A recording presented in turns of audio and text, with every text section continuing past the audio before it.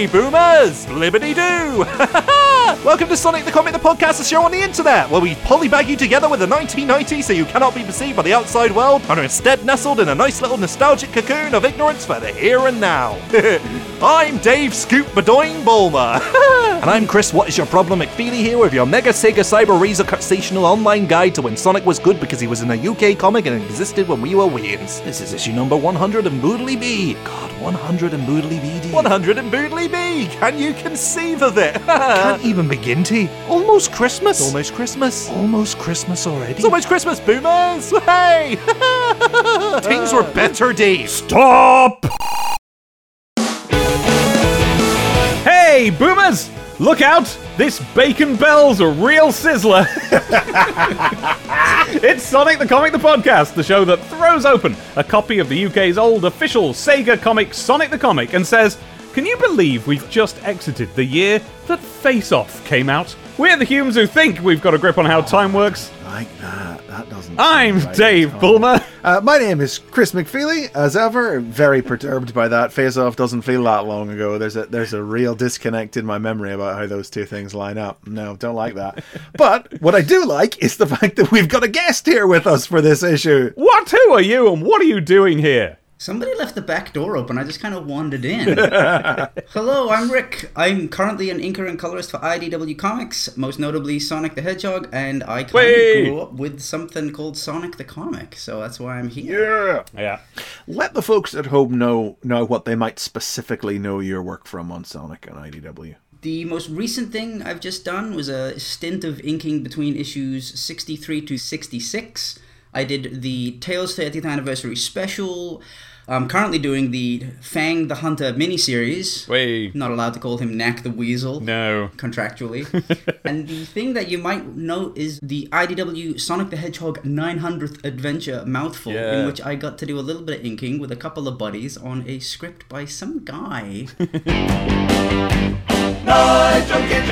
As somebody who grew up with STC, I can really only imagine what that must have been like. But I am curious, how did you come to Sonic the Comic? As we ask all our guests, what was your first issue? Where did you begin? It's kind of funny, I can vividly remember this. I don't remember my age, but I know for a fact I was with my nan in a Sainsbury's and I saw the eyes on a cover, and that's how iconic this design is, right? It was on a brown hedgehog, and I saw those eyes, and I didn't even read the title, I didn't even see the logo, I knew who it was, and I just pointed at it, and I was like, that's Sonic, and I want that. And I pestered my nan for the whole trip, being like, come on, please, walking around the whole of Sainsbury's, and I think it was issue 6 or 8. Issue 8, and that was definitely issue 8, because that was the one cover with in brown, so that was 1993. Yeah, that was, so basically, as soon as the origin started, that's where I was on board. I missed the first few. What a good place to start. Great first issue. But it's funny, because even to this day, I'm like, yeah, he was brown first. Like, no, I don't care what Sega says. He was brown first. I saw that.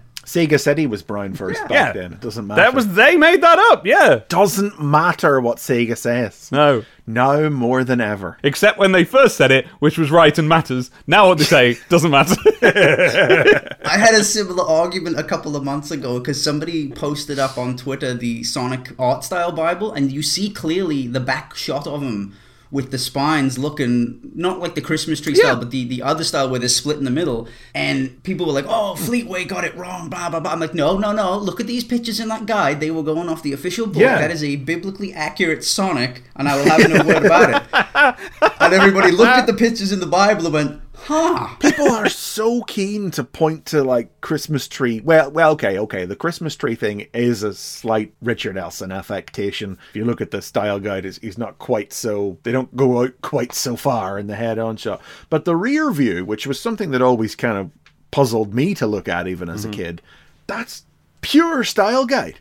As we have discovered that the bad wrong Sonics we have to look at now in the post-100 era are pure style guide Sonics from that time period. Yeah. So if you started at 8, how far did you go then as a kid? Did you go right the way to the end, or did you drop off at some point? I was ride or die up until I think the full reprint era with a gap. Yeah. A really ironic gap in the early issues because I moved house and I missed about 2 or 3. Oh, not too much of a gap then. And it happened to be one of the ones I was in, so I had no idea for years that I was in one. That's right, you were in one, but it's one we've already passed. Yes, not technically Rik's first appearance on the podcast here. No. Which issue was it? 75? 75 I have it down as. It was another, well, I was about to say it was another February issue. It wasn't, it was April, but it was another Valentine's Day looking special. There's a big picture of Sonic and Amy, and it says Sonic Groom on the cover, and it's April, so I don't know why it was themed that way. Well, because it was an April Fool. The reason for that is that Sonic and Amy getting married was an April Fool cover. Huh, okay. That's why. I was going to say, sure it wasn't a Valentine's Day special, then they got the dates wrong and it was late, so they had to just come up with a reason for it later and go, yeah, April Fools, yeah, that's good. Yes, issue number 75, the Big Pritt Stick issue. That's a good episode. That is a really good episode of the podcast. Yes, you had your photograph in the speed lines of issue number 75. Photograph? What photograph? I'm the kid who's holding all the merchandise with the socks. It's a picture again up next, this time a photograph of a Richard McCann in Liverpool, and it's a photo of him with all his Sonic stuff as usual. Right, what stuff's he got? Behind him, he's got loads of posters that have been pulled out of STC, or Poster Mag posters. All sorts of things. He's got the one we really liked, where it's a falling over Christmas tree, and everyone's falling over the place. That's from the Christmas issue there. He's got the Sonic Spinball poster up there, and then down alongside him, he's got all his STCs fanned out. He's got Sonic socks. Yeah, but not wearing them. No, we're not wearing them. Lying on his legs. He's just laid them out. Sonic bubble bath. I'm sure that's a bubble bath container, right? That's the Sonic bubble bath, yes. And a Sonic shirt on him as well. And am I missing anything? What's that? Is that a Sonic school bag off to the right there? Yes, I think it is, isn't it? And off to the left. That's the Spinball game box, I think. Oh, yes, so it is. Okay, so here's what's actually funny, right? Like, to tie things full circle, I just had a Creator Corner spotlight in a issue of IDW, and they asked for a photograph to put in there. And given that I didn't have time to take a new one, I was like, you know what, actually, this would be a really good chance to close the circle. So I sent in... No, but the thing is, here's the catch, right? Because as you guys know, when you send these photos into the magazine, you don't get them back. Yeah. So it just so happens I was lucky enough that when I was a kid, my dad took 2 or 3 because, you know, you can never tell how they're going to come out. So I have another photograph from a slightly different angle with a slightly different expression of the same shot. Yes! And it's wide. So I have the uncropped director's cut edition of the photo. So I can see everything else that was in the picture now. And I was like, hey, half of those posters are not in the Speedlines picture. Wow. And I don't know if it was intentional. I'll throw it up for you guys. Can we have a copy of that to put on the Twitter and that? Yes, because the copy that IDW printed was, again, it was cropped to portrait, so it's quite similar to I was going to say, I don't know if that was the editor joking because he knew that it was in Speedline, so he cut it the same way. And he cropped it the same angle. I'm like, really? I gave him the big wide one, and I was like, hey, if you want to use the whole picture, because I know, I was thinking of you guys specifically when I sent it in, I was like, you guys will get to see the full panoramic. And then he cut it down, I was like, no, that's too small, you've done the same thing again. But it's funny because they're both on the same page. The Speedlines one is in the middle of letters, and then in the IDW one, it's on the other page to the letters. So there's kids' pictures, and it's the same thing, but just 20, 30 years apart. It's so weird. Time is a flat circle. Did you get a Sonic and Knuckles camera? I did. And for the longest time, even as a little kid, I didn't want to take any pictures because I know you have to destroy a disposable camera to take the pictures out. So I held on to it for a while before I let them develop the pictures. I was like, are the pictures worth losing the camera? Yeah. Could have carefully removed that little cardboard sleeve from around it and keep that. We've got in a drawer somewhere a disposable camera that's still got, photos on it. Because where we're going to get that? So where do you get that? I don't know. Sure, wait. I never really thought about it. But yeah, that was another thing, right? Because I had no idea I was in the magazine. So about 6 months down the line, a camera shows up in the mail, and I'm like, wait, what? Oh man, what an issue to miss. Right, let's do a comic. Yes, we are here, joined by Rik, for issue number 123 of Sonic the Comic. Cover dated 24th of February 1998, but released on February the 11th, which nominally makes it the Valentine's issue. And so, therefore, the design of this one is of a big heart made out of vines with Sonic looking through, glowering at us. Now, I noticed my heart growing fonder. And I've worked out why. There's a conspicuous absence on the front cover. This is a reproduction of an image we're going to see later in the issue, but with Amy Rose removed. She was on the next issue page, last issue, yes. Yeah. Amy is supposed to be in the heart with Sonic there, which is why it's a heart and how they're justifying the Valentine's Day. But the vine thing is because it's technically also a tie-in with the last strip in the issue where Sonic and Amy are fighting some evil vines. Yes. But no, they've, I was going to say they've erased Amy from the cover, but more than likely there's a Carl Flint cover. Yes. So him and his multimedia approach, he's probably just taken the piece of paper with Amy on it out of the composition and taken 2 separate photographs, hasn't he? And he's ever so good at cutting out. You can't see the line around it. Long time since a Carl Flint cover, it feels like. We were on a great stretch of like Elson and McMahon and Dobbin covers since like post 100. I think maybe you have to go back to pre 100 to find a Carl Flint cover. Gosh. I checked it. 93 was Carl Flint's last cover. 30 whole issues ago, over a year ago since the last Carl Flint cover. Odd from the guy who used to be the cover guy on the comic, but it's been a pretty solid run of Elson and McMahon and Dobbin on the covers since then, barring the occasional, CG render or crap painting that tried to look like it was a CG render or piece of clip art. There's been a lot of it's a rich tapestry. And a Nigel tapestry, and now a Carl tapestry. I'm gonna reach through the screen and choke. But there's a reason Amy's missing from this. Apart from the fact, of course, none of us would purchase a comic with a girl on it. Yeah. Ding. No, it's because they need space to write free Sonic keyring and to have a big yellow circle. Free gift missing. Alert your newsagent now. I've got sellotape on mine, but I haven't uncovered my actual keyring. Chris, I understand you have a picture of it you can show me. Just put it there now. Oh, that one. Yes, I've got that. Okay. So it's a kind of a flat. It's quite crap, to be quite honest. It's not brilliant. It's a very flat piece of sculpted blue plastic in like the silhouette, the outline of Sonic. Clearly a bad wrong Sonic because the spikes are going in all directions. That's the thing. Yes. There's no detail on it except his eyes, which hard to tell based on this photograph, but I assume are done in silver chrome. Yep, that's what that is. So that's sellotaped to the front of the cover, and also it advertises new stories. Sonic! Decap Attack? Plus, Porker Lewis's Dirty Secret. That's not what it says. It says Big Secret. Sonic and Amy pinup. And, a smoochy graphic zone. Yes, because there is no other indication on the cover that this is a Valentine's issue, except for the heart drawing itself, to warn us that there's a smoochy graphic zone inside. Almost seems like don't buy the comic. Don't worry, lads, this one's not for you. That was always sort of the tone whenever it was a Valentine's issue of anything. Smoochy Valentine's issue. I'm like, okay, never mind then. You're fine then. I think it was things like Buster and Beano had trained us to go, ugh! Yeah.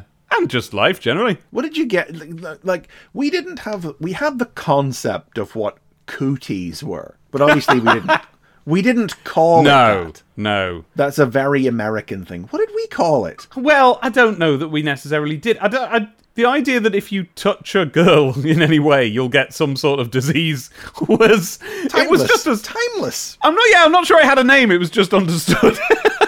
You'd get the lurgy, but I don't think that was ever really used either. Rick, any memories of that? Honestly, the only phrase that comes to mind is the mange. And I don't know if that's a regional thing. Well, mange. Yeah, mate, probably from mange, yeah. M-A-N-G-E. Like, somebody's got the mange. I wanted a spelling on that, thank you, yes. I'm sure we did have a word for it, but I will be jiggered if I can remember what it was. Write in, folks, with what you would get at your school. I think the closest we had was got the lurgy, but that wasn't just for girls. It was like lurgy was a general sickness. Yeah, and it was what you got from anyone who, if you drew them, you'd draw little flies going around them. Not to speak from personal experience or anything. No. Just some advert. Just a page of adverts. Is that a Milky Way? It is a Milky Way. Because this is an STC classic, Rick. This is a dual advert for 2 separate companies. It's for Milky Way, but are you picking anything up from this font here? The text across the top reads, "Beware of a monster offer." But it says it in a font. A very recognisable font, even to me who never engaged with this. Because it is Goosebumps. The amount of actual information is startlingly scant here. Yeah. The advert itself is a naked Milky Way, fully unwrapped, Yeah. lying on a stone floor as light menacingly shines into this crypt through an open door in the distance. Yes, it's up stone steps. It's obviously a church crypt sort of a door. But clearly, the sculpt and design of a Milky Way, memorable enough that Rik was able to identify it without the trade dress adorning it. That's the thing. I mean, intellectually, I would have said it's the same to look at as, say, a Snickers or a Mars bar. But I know what Rik means. It does look like a Milky Way, and I don't know Does how. look like a Milky Way. Maybe they're different. Maybe we've never thought about this, and they have a specific pattern on the top. But anyway, you can win a scary holiday or a Goosebumps video with Milky Way. Doesn't say what a scary holiday is. No, there's no information other than that. Oh wait, hang on. There's a little picture of the cover, and it says "Instant win, spooky holiday in the USA." Oh no, that is spooky. That's pretty spooky. That's quite spooky. Yeah. There are thousands of prizes, it says. Doesn't go into any further detail on the wrapper either that we can see. So there's no information. We do not know what that spooky holiday was. But the video is the video shown here is The Werewolf of Fever Swamp. Control Zone.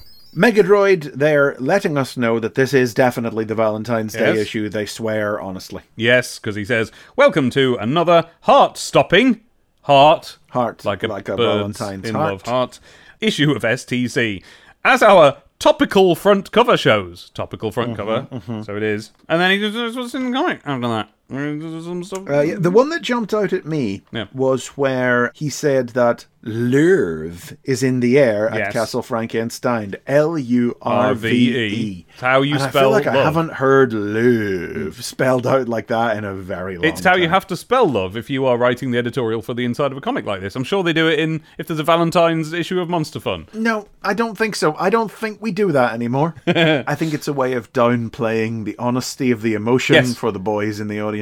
It just sounds like a sort of way of drawing it out and going, Allure. You're saying it in a sexy way is what you're doing. yeah. It's like how I still now hear people say when they want to describe something as good, but that's a bit awkward. They don't say it's good, they say it's good. It's the same thing as that. I've never heard that. That's a new one. I have. I heard it just the other day. I couldn't tell you when. Good. I don't think people describe things as good anymore. Good. No, they They're don't. either the best thing in the world ever or mid. Or good. Speaking of Valentine's Day, I think I should ask Rik if you were. Will you go out with me? I was going to say I'm taken. I appreciate the offer, but yeah. No, I was going to ask, having been with the comic all the way through, that means you were with the comic through the years when it gave free Valentine's Day cards away with the issues. I was wondering if you ever did anything with the cards. I don't remember. I do vividly remember the look of like the first one, which was the straight-on face with the red background, but I don't remember if I ever did anything with them. Well, did you ever? Were you a Valentine card giver at all? Because I flipping wasn't. Oh no!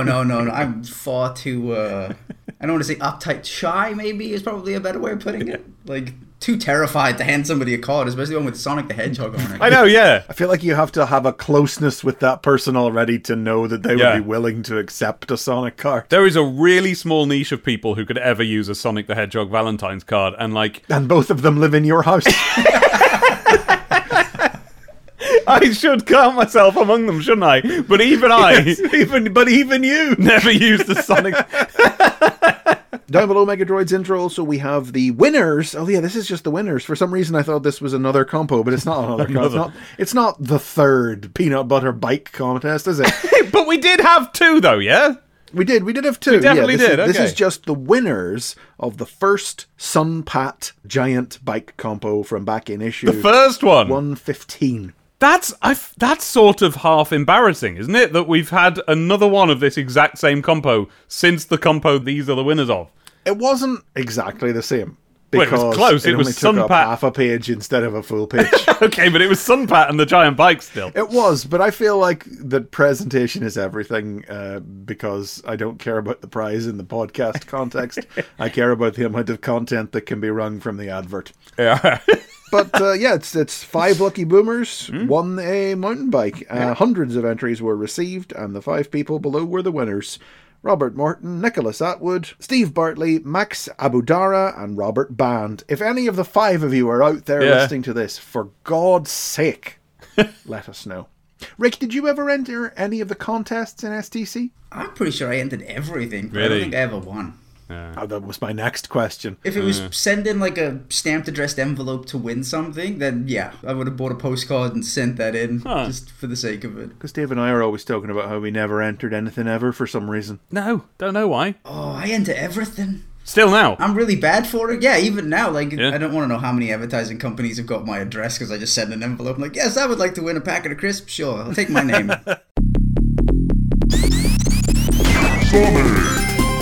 Order and Chaos, Part 1. Written by Nigel Kitching, art by Richard Elson, colours by Nigel Kitching, and letters by Tom Frame. Sonic and Tails spring into action when the Dracon Empire invades the floating island. But the invasion force is simply too big for Sonic to handle, even with one of the island's guardian robots to help him out, and he's taken prisoner. As, led by Grimer, the Dracons make their way to the island's Chaos Emerald Chamber, intending to reclaim the gems, which are revealed to have been stolen from the Empire by the Echidnas eons ago. Oh, Chaos Emerald lore! Oh, I knew you'd be excited. We're all excited. Oh, Chaos Emerald lore. It's the main thing that I care about. Vic Reeves in it down there. Calm down. I'm on the same side as Dave here. Anytime those things appeared, if that little steamy lockbox shows up, I'm interested. Oh, steamy little lockbox. The dirty little lockbox. Appropriate for a Valentine's issue. But yes, this is the beginning of the story that is everything we've been building to, essentially, since Flicky's Island started and introduced us to the Dracons. As the Dracons, led by Grimer, who previously, betrayed Robotnik a couple of issues ago. Yeah. And has told the Dracons where the Chaos Emeralds are and is leading a full-scale invasion force. We open on a splash page here, something that's becoming a little bit more common in these big Dracon stories, as Kitching and Elson are just fully indulging all of their classic Lee and Kirby Marvel impulses and starting on big full splash pages as these big Jack Kirby ships, 3 of them, descend out of the sky over the floating island, and the Dracons come down in beams. They levitate down to the planet as Sonic and Tails fly overhead on the plane, responding to this news. Kitching colouring Elson. Yeah, interesting. We've seen that before. There's a very interesting look to it. It looks totally different than what you would expect from, Richard Elson art, but even from the idea of Nigel, because obviously Nigel Kitching's colouring, which we know from Nigel Kitching's art, is perfect. On Elson's, it has a sort of chilly, minty sort of a look to it. Do you know what I mean by that? Well, Kitching's colours have changed a lot over the last 120 issues, because I remember how vibrant those early decap attacks were, and how he has over time changed into this lighter, washed out doesn't really feel like the right word for it, but a more pastel-y, paler palette. Yeah. And that stands out as odd on Richard Elson's line work. But he does deal in... So when Elson colours himself, he's doing all sorts of shading and so on. Nigel's more going for sort of like flat colours, but he's picking the colours in such a way that they're all extremely clear. They stand out against each other. There's a lot of crowd shots in this, and it's never confusing. And for Pete's sake, I'd better mention a detail in the art that we never got round to mentioning in the record of this, which is that the opening big splash picture, there is a bush on the island to the left of the page, which was not drawn by Richard Elson at all, but by, the story goes, his son. Don't know why, but it's interesting, isn't it? That's fun, isn't it? Got his kid to draw a little bush there on the side of the thing. I had to mention that for Pete's sake. So there you go, Pete. Don't ever go at me for not mentioning it. Rick, obviously as a long-time fan, you must have words to say about Richard Elson's artwork. I don't think there's anything really you can say about it that people don't immediately get from just looking at it. It's absolutely gorgeous. And this isn't like childhood bias either, right? This is like, looking back at it now, you can still see this is somebody at the top of the game who knows what they're doing. And it's just that style. It's not like anybody else. Yeah. It doesn't look like somebody who's gone through like the DC House style or even with like some of the other 2000 AD stuff. It doesn't. Like there's little signatures and tells here and there, but it doesn't read like somebody who draws like somebody else doing a factory line book. And for a licensed IP title, that's really easy to fall into. To be like somebody who's just like this is a job. I'm going to come in. I'm going to do my 9 to 5. I don't really care about the property. This is somebody who.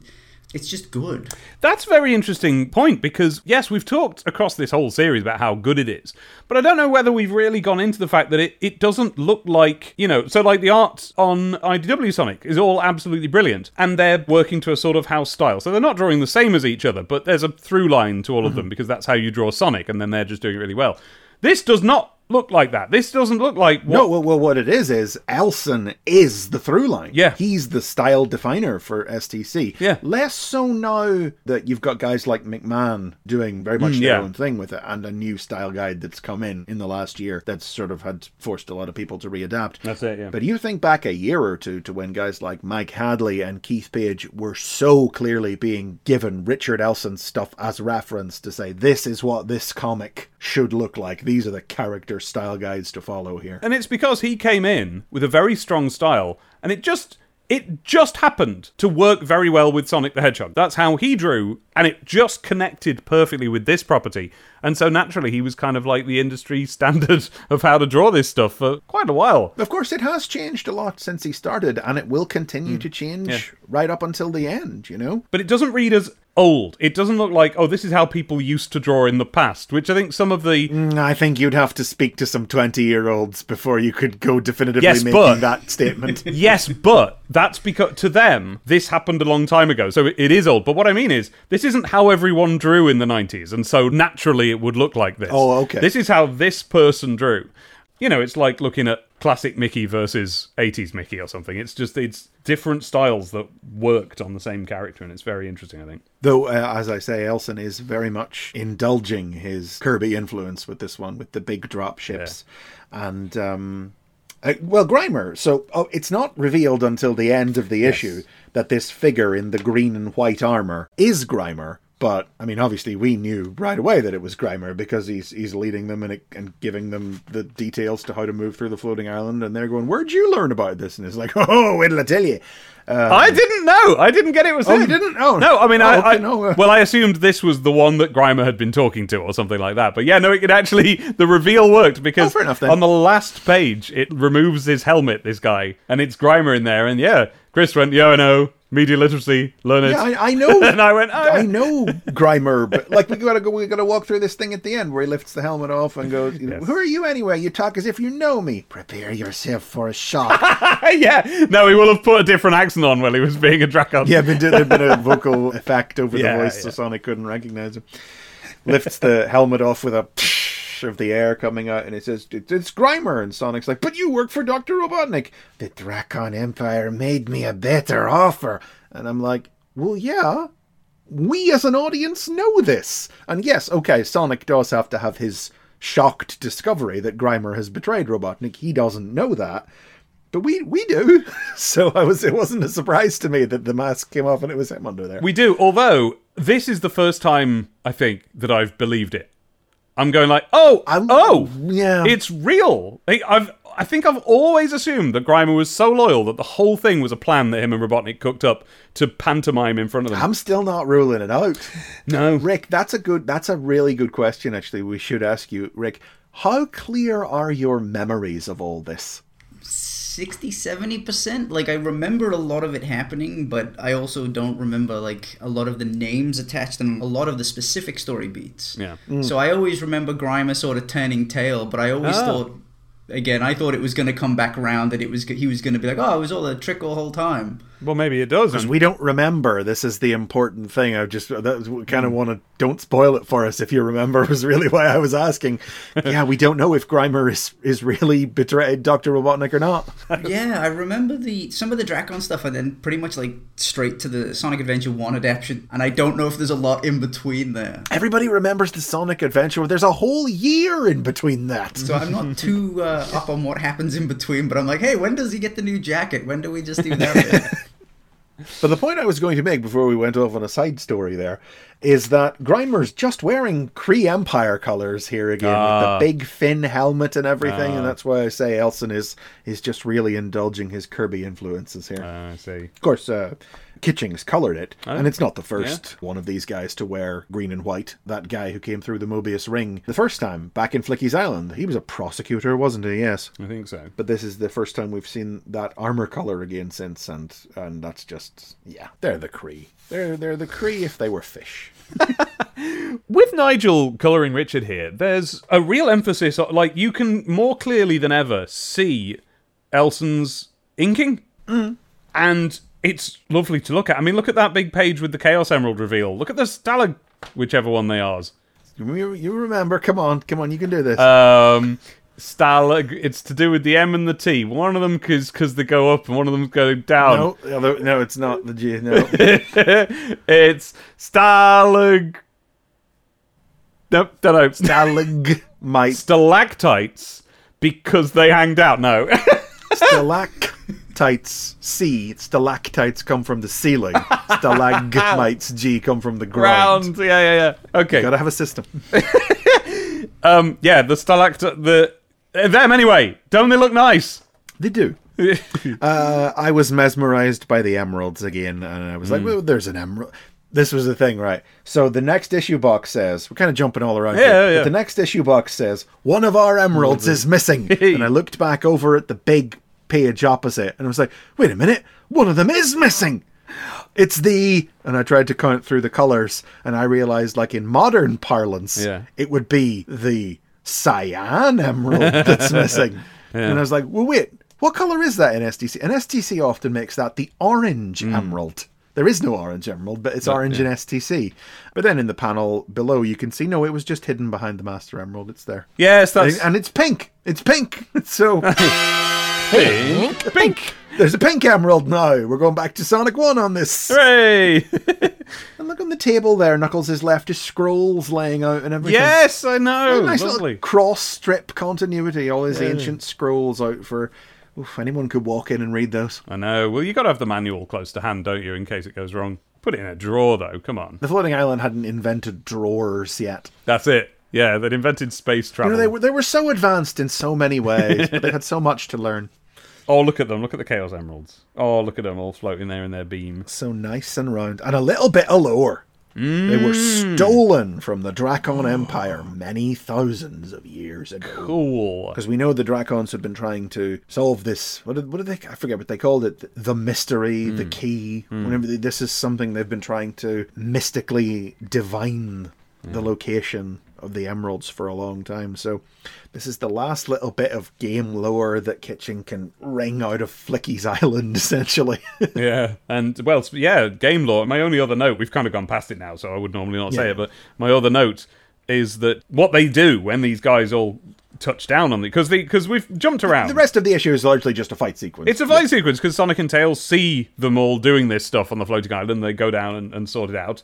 And what the Sentinels are doing is they find a brass ring on the floor, and Grimer tells them that, pull that, because what it is that, as we remember, the floating island has a network of secret tunnels in it, like from the extrapolation of a bit of manual fluff used to explain the mysterious locked-off areas as a result of a last-minute decision about how to publish the games!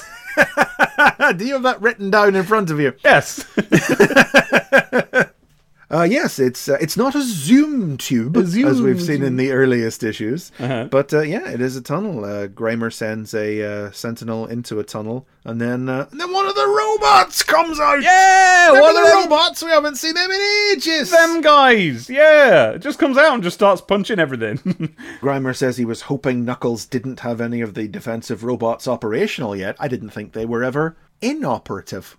Because they were all operational when Dr. Zachary had them all up and running and they weren't wiped out by the EMP. Well, I expect the idea is that that's something that his chest of information has told him how to do. Well, that's what I feel like is, that Grimer is hoping Knuckles did not get the information from the chests to get the robots operational. Oh, well, there you go.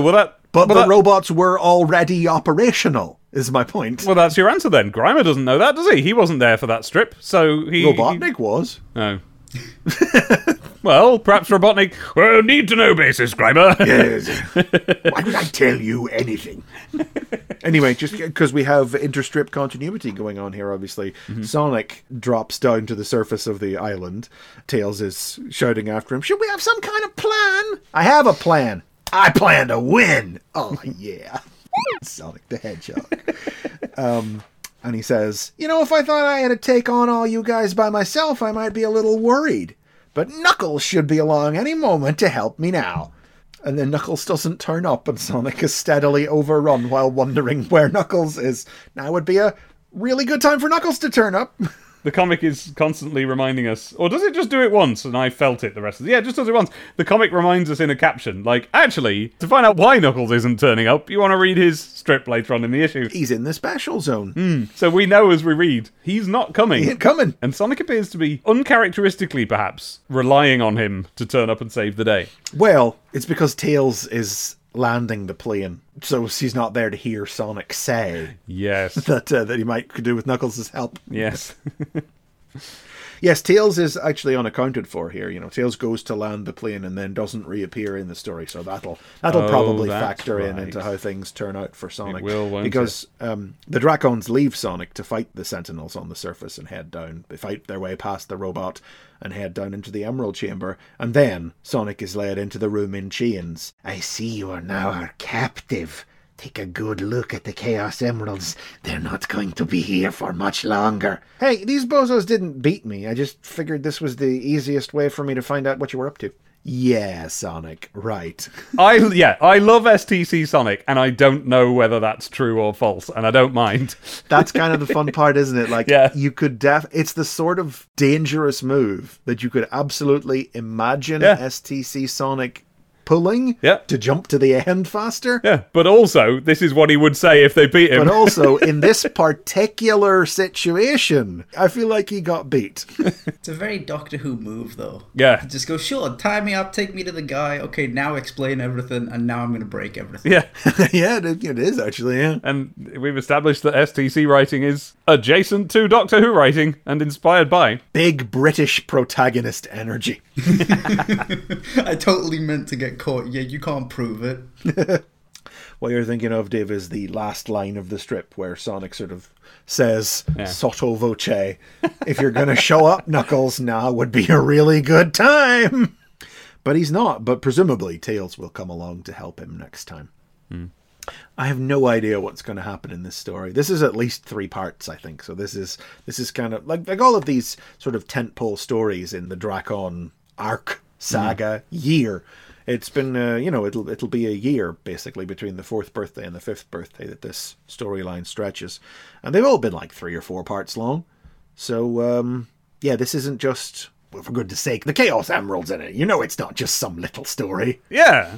This isn't another Hobson and Choi. The only clue we have is this caption, isn't it? One of our emeralds is missing. So one of them is going to get pinched, taken somewhere else. By the way, that's a joke, will I go as far as to say? A reference that people have been doing throughout our lives. One of our this or that is missing.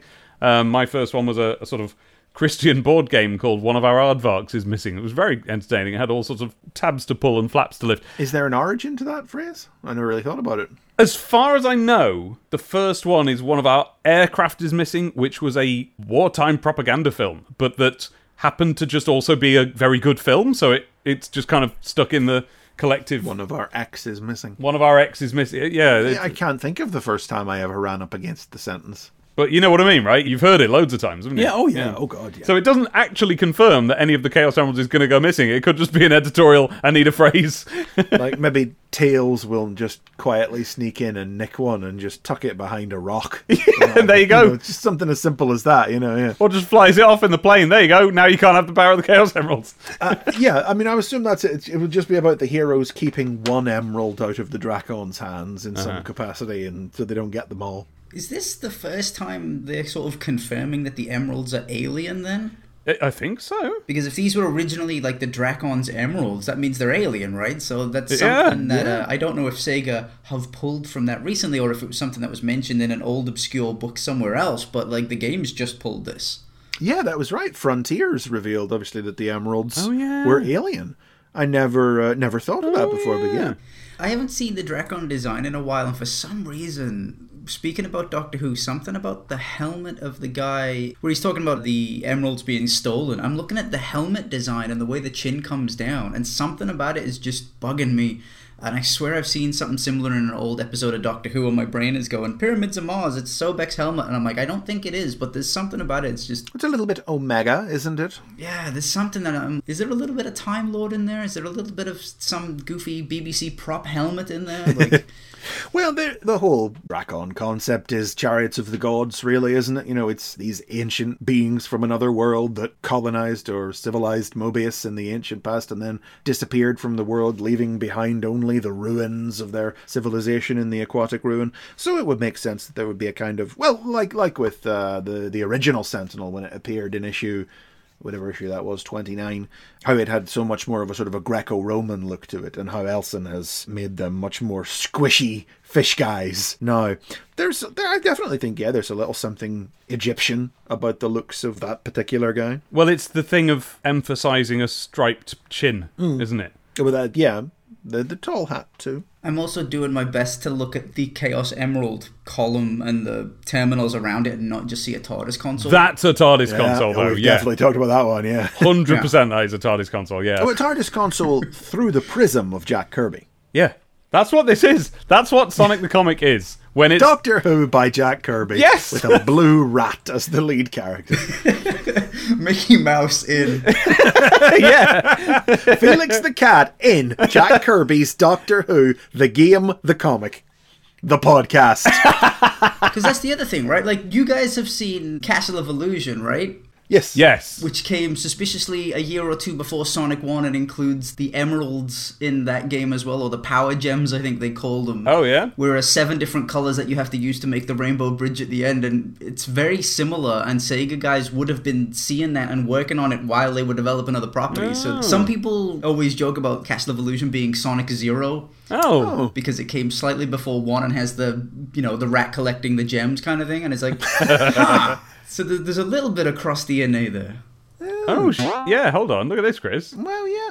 That's the Master System one, right? If you see them in the Mega Drive one. Oh, was there a Mega Drive one? I was going to say, was there a Mega Drive one? Yeah, where is it? When you see them in the Mega Drive one, they're actually the same shape. Huh. Yeah, so there you go. Mega Drive was 1990, Master System was 91, and then Game Gear in 93. Oh, there you go then. Sonic 0. Game Gear in 93? And yeah, you have to collect, I think, 7 of those gems, and they make a little rainbow bridge at the end, so that's why each one is a different colour. I'm going to pull up a long play. That doesn't make sense. Why doesn't it make sense? Because I used to play Castle of Illusion on the Game Gear at Children's World. Before they installed the Mega Drive, that meant I could then play Sonic. No, they had the Mega Drive, but it was Moonwalker because Sonic wasn't out yet. That just must be wrong then. I must just be misremembering. Oh yeah, no, there they are, all different colours, alright. Oh! Yeah, oh no! I've got it. I've looked on Wikipedia. You never know if this is right. The Game Gear version came out in 1993 in Japan, but here, 1991. Oh, there we go then. That'll be. Sorry, that's me reading the first line of things. Right. Oh, interesting. So they got it in Japan absolutely ages later. But you're still right. It came out on Mega Drive first. Yeah, and it was weird because it was just slightly earlier as well. So it was, I think, because it's a Sega-developed game, there's a chance that people in whatever office who were working on something, so much with like Popeye and Mario, there's a thing with Mickey and Sonic as well. Yeah. It would have been some of the same staff, presumably, would have crossed over here and there. Well, that is fascinating. I'm going to have to play it now. We got a Mega Drive Mini, didn't you? Is it on there? Yeah, it's on there. That's one of the things, right? Like, I don't know how Sega managed to keep hold of that license forever, but like in perpetuity, they're allowed to keep re-releasing Castle of Illusion whenever they want. And it's like, but that's Mickey. It's like, yeah, but Sega don't care. Sega can't even keep re-releasing their own Sonic games sometimes, but they've got Mickey. But there you go. Yeah, the thing about the Emeralds always threw me off, because I think I played Castle of Illusion slightly before Sonic 1. I was lucky enough to play Castle of Illusion relatively early. I think a friend had it, and it was like, I'm not obsessed with big, shiny, magical, colourful gems, but I kind of am. I am. You'll have to play Castle of Illusion then, because it's like the same thing. Yeah. Just without the special stages. That sounds like the evening planned. But if we're doing this, if we're doing history of games, I think your connection there is probably true. I bet there was stuff in common. But you were already collecting the 7 rainbow gems in Rainbow Islands. That was the same thing there. You were collecting gems of that shape in the colours of the rainbow in every level is what you were doing. So they were already sort of in games and a thing that you did. Little things that look the same but are different colours. That's my jam. Goes back further than video games is the thing. That's the thing. I don't know that you can chart an origin point for that. No, indeed. Because it's just something that cavemen like to line up their rocks, and they're slightly different colours but the same shape. Yeah, I'd have been that caveman. So have you got a shelf with a full collection of treasures of the earth? Is that the Partworks did you never gemstone see it? collection? It was... Yeah, I did. Yeah, it was that magazine that came with little samples as gems. Yeah, we started having that. You know, as you do with the Partworks, we had the first couple of issues. Got a few and then stopped. Yeah, you get about 5 or 6, and then you're like, Yeah. Yeah, little boxes of dirt. Knuckles. Knuckles. No. Knuckle. Knuckles. On the Run, Part 3. Written by Nigel Kitching, art by Nigel Dobbin, and letters by Elita Fell. Knuckles' tussle with Hammerhead draws the attention of Mighty and Espio, who both soon find themselves on the receiving end of the crime boss's fury. But thanks to their intervention, Knuckles recovers and quickly knocks Hammerhead out. When I was going to say lieutenant, but I heard it in your voice. This is a lieutenant, surely. This is a lieutenant, isn't he? He's American, right? I have never in my life figured out, why Brits do that, and 2, when you're supposed to do it. Yeah, I don't feel like I've ever heard it used in a police context. I don't think people went around lieutenanting in the bill, but then I don't know if you have lieutenants in the British police or not. No, I've no idea. I don't care. Brits! Do what you like. Just keep to yourselves. Anyway, this guy is a lieutenant because he's from New York. Yes, because that's the important thing is to remember is that New Tech City is Marvel, New York. So this guy is absolutely a lieutenant in the New York Police Department. I know how to bridge this. I'll read it as follows.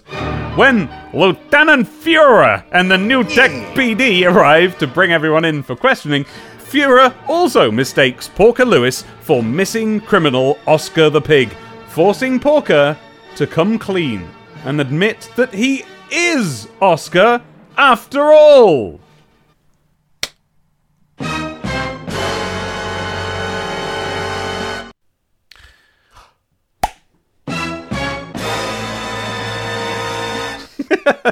Doesn't really work in an audio medium. No, I think they'll get it. Slapping your cheek in shock, does it? But right, there's an element of shock here, because when? Not to me, this was the thing I remembered. Okay, it's the thing I have specifically been avoiding telling you for the last 2 parts. I remembered that the revelation halfway through was that this was not a mistaken identity story, which was your great concern about it. But that Porker really had this criminal past. Yes, but when?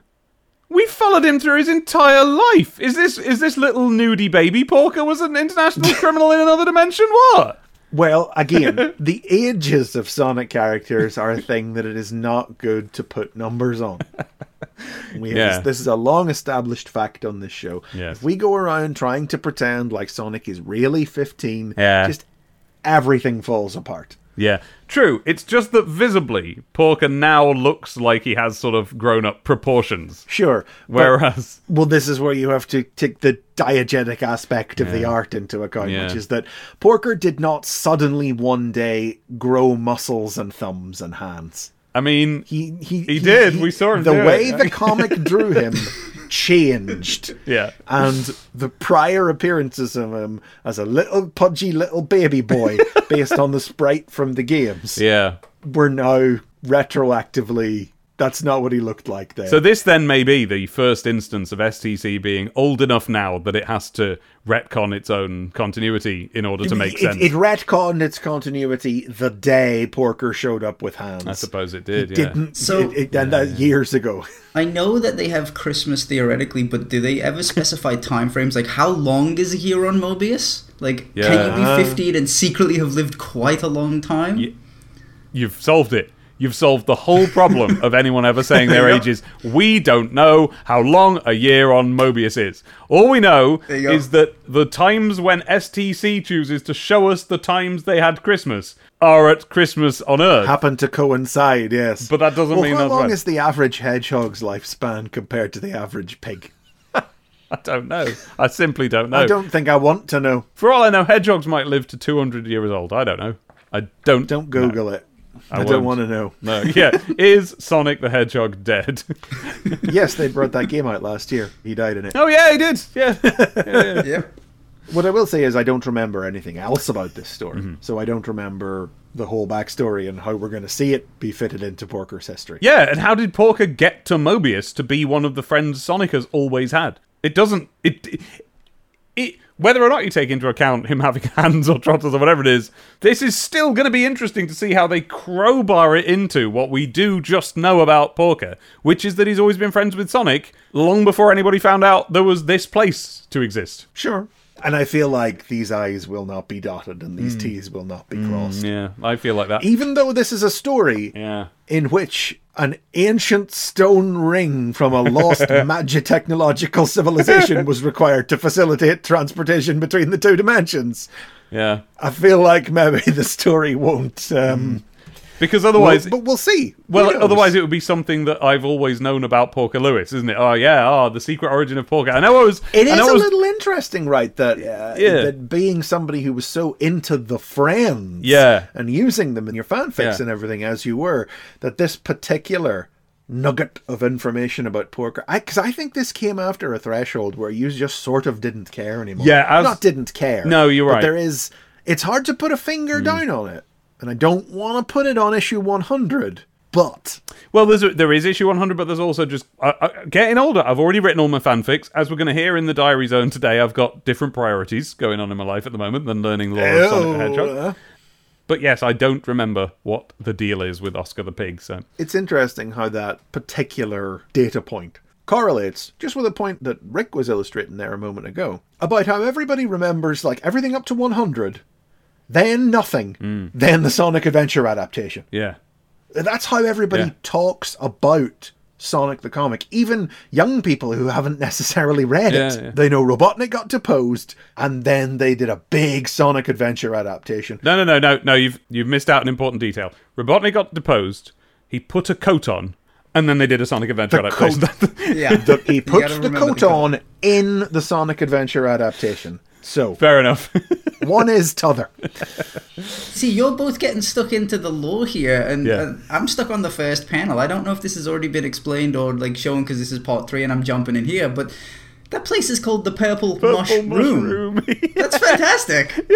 I didn't even notice it. Did not even notice it, mate. It has not been previously established. I'm spinning my wheels wondering if Oscar the Pig is some kind of pun and going like, why would you call him Oscar the Pig? Like, there's no joke there. I don't get that. Where's the... Hey, the Purple Mushroom is right there. And from where I'm reading it, I thought it was the Portobello Mushroom and I just couldn't read it properly. I'm like, no. The Purple Mushroom, that is the name of the bar, the club, and it's shaped like a big mushroom sprouting up out of like a toadstool, just small amongst the tires. All these angular skyscrapers and then a mushroom. Yeah, down amongst them, But that's Dobbin, isn't it? Yeah. I feel like we haven't had a moment from Dobbin like that in a little while.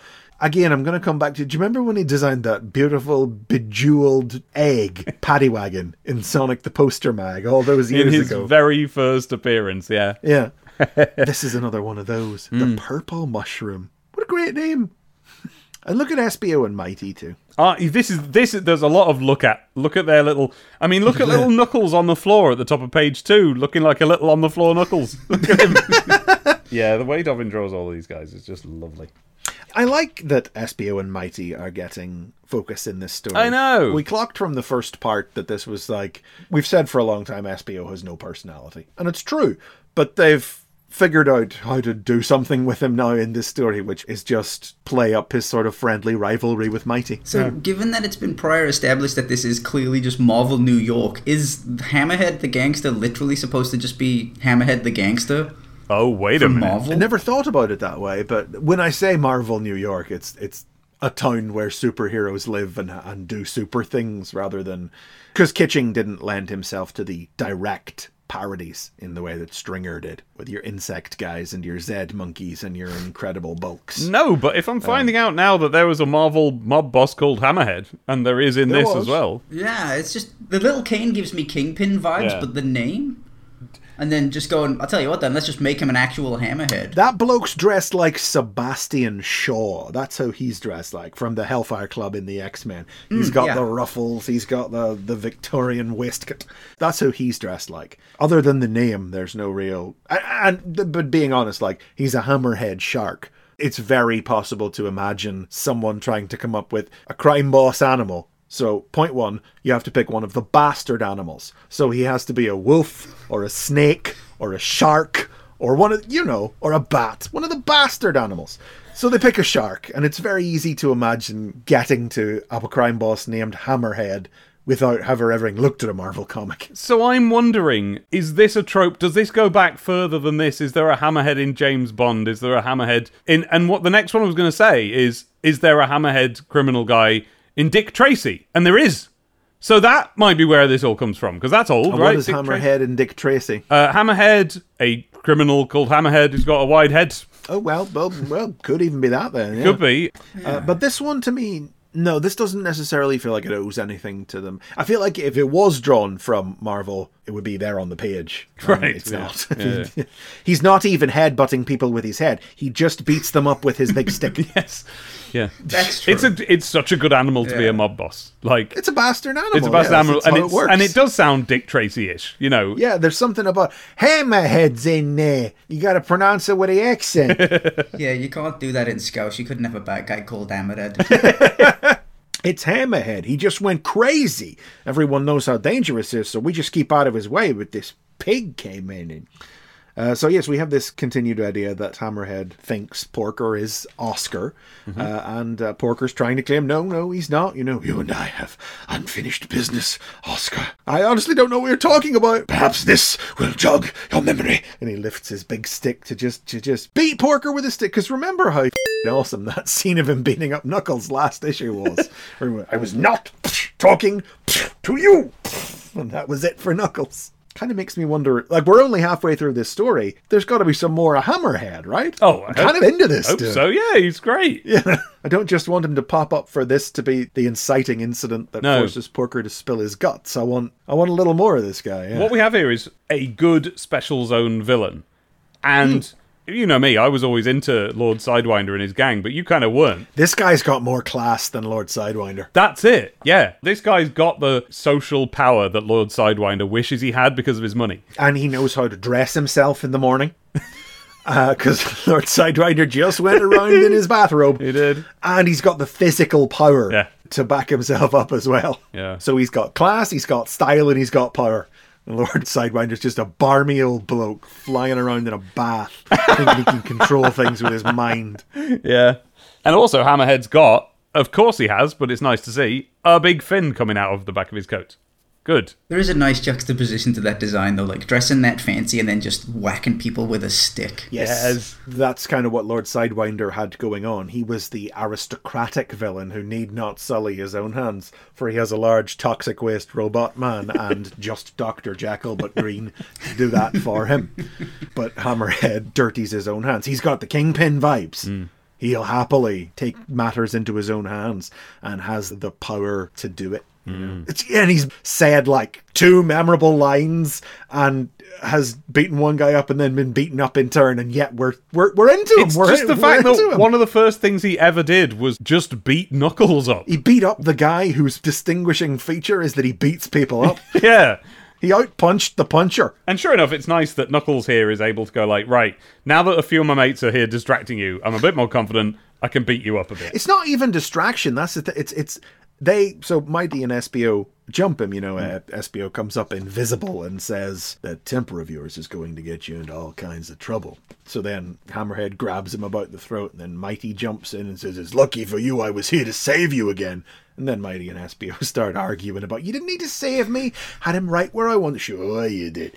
But all it is that it's simply buying a little time for Knuckles to recover. Because Hammerhead really blindsided him before.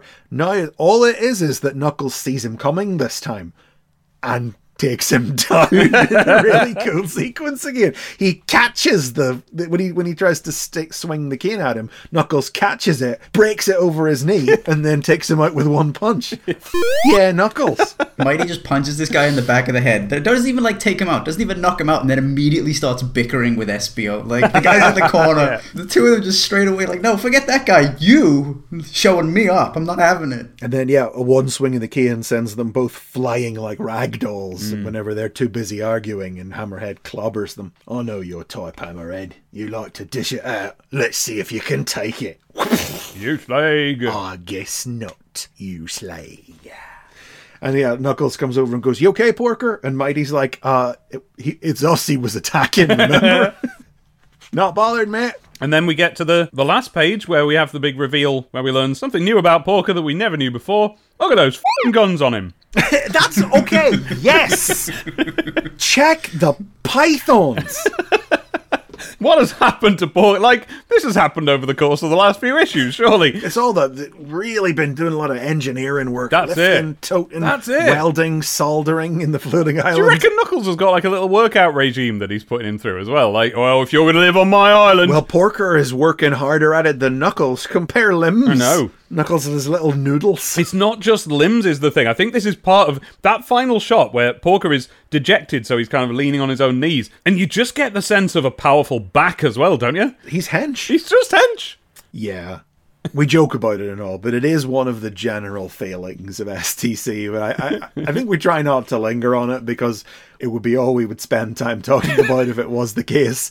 But yeah, it is moments like this that remind you, wow, STC really wasn't good about maintaining any sense of consistent style between the Sonic characters and the supporting Mobians. Which is frustrating because obviously at one point they did have a model for Porker that did preserve consistency with the Sonic game design. And then they decided one day we're not going to use that anymore. Now Porker wears the leather jacket. And as I've said many times, I would have preferred it if they'd stayed looking that way all along. Though mind you, it is hard to imagine that little Porker working for a vicious criminal gang. And that's it. But there's story to be revealed there yet. Maybe he was coerced into it. Yes. Considering that we haven't really reached the end of this little reveal yet, does this mean, as we understand it right now, that his name was Oscar and he chose to call himself Porker? Oscar Lewis, I need to go underground here. What shall I call myself? I would assume his surname was the Pig, in the way that Sonic's surname is the Hedgehog. Porker. Like, you wouldn't pick that name. Like, that's not something somebody else would call you and you'd be like, oh yeah, that's totally my name. I will be Hammy Ham Chops. Yeah. Next issue, it says Porker's guilty past. So I guess we'll get Porker's dirty secret. Porker's filthy, naughty little secret. Steamy secrets. Porker's steamy lockbox. Porker's training, just lifting. Yeah. Not skipping leg day either. Oh. Yes, I'm really enjoying this Knuckles story so far.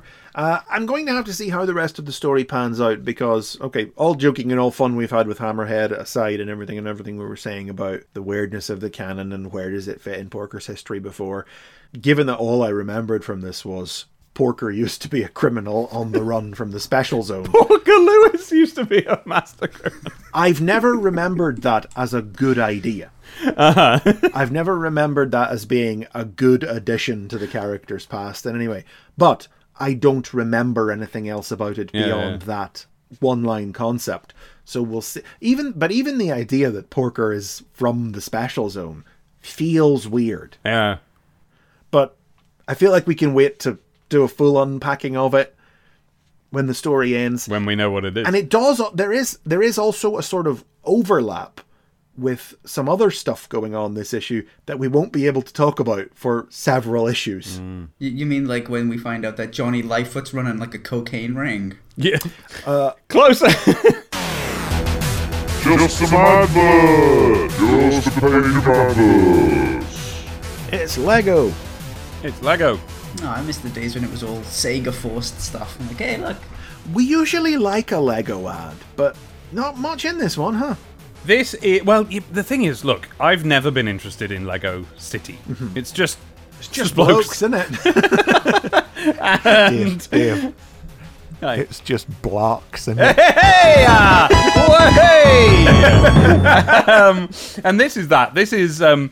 It's actually a bit vague what is being advertised here, I think. Yes, we've got the police station in the background, and then there's a little police trike. Yeah. On the left there. But then this thing in the front is not police themed at all, and you kind of have to look twice to even realise that. I didn't realise that. Yeah, Team Turbo is the name of this little quad off-road vehicle thing. Okay, so are they who the police are chasing after? Maybe, but they don't look like crims. No, not really. So this is a full-page picture of... Oh, I just noticed it's actually a drawn crossroads. Yes, it's a drawn background, so the budget's decreased then for the Lego adverts, because they've had some quite elaborate backgrounds up till now. But you've got this quite big police station, like central police station. It's got a shaft with offices above each other. And they're just careening about, the police. They're just driving their vehicles madly. Well, there's one pulling a big wheelie in a 3-wheeler motorbike thing. There's one just sort of up on 2 wheels of a police car. And he seems to be chasing a guy on a motorbike who might be police or might be Team Turbo. I've absolutely no idea. Well, I don't think it's Team Turbo because it's not the same bike as is in the picture there. There you go. So I think it is just a police bike, yeah, because it's got little blue lights on the back. So the guy in close-up right near to us, he's just driving a little, I don't know, little van. A little box on wheels. Yeah, honestly. but it's a power van, an exciting vehicle, which is a one-man vehicle with big treads, and he's driving along, and it says turbo on it, and it's going because it's got a big noisy engine. Turbo. I don't know. I don't know what I'm supposed to take from this. No, it's very hard to even describe, isn't it? It's just a load of Lego happening. There's some fellas. Yeah. Imagine if there were some Lego fellas in a town, you'd expect it to look a bit like this. And this is about as exciting as I would expect it to be. There's nothing happening here. I mean, the biggest excitement I got out of this ad was that it made me think of a different ad. The little slogan in the bottom left is, "Get into town now. It's easy." All sets from 5 years. And, do you remember the Micro Machines Super Van City? Oh! It was just a large van playset that unfolded out. Unfolded into a city, into yeah. the city. And remember the advert? Now from Micro Machines, it's Super Van City. You can get into town. Super Van City. Just hold it on down. Micro Machines taking over the place. With real racing dragsters ready to race. Working bridges and an airport too. A car wash service. Super Van City, the Micro Machines world you can carry away. And that made me think of that. Pin up. It is the cover, but with Amy in place now. Yes, she's back. And one of these big off borders again. Yeah, one of their big metallic borders they like to do. Someone take Gary Knight's computer off him.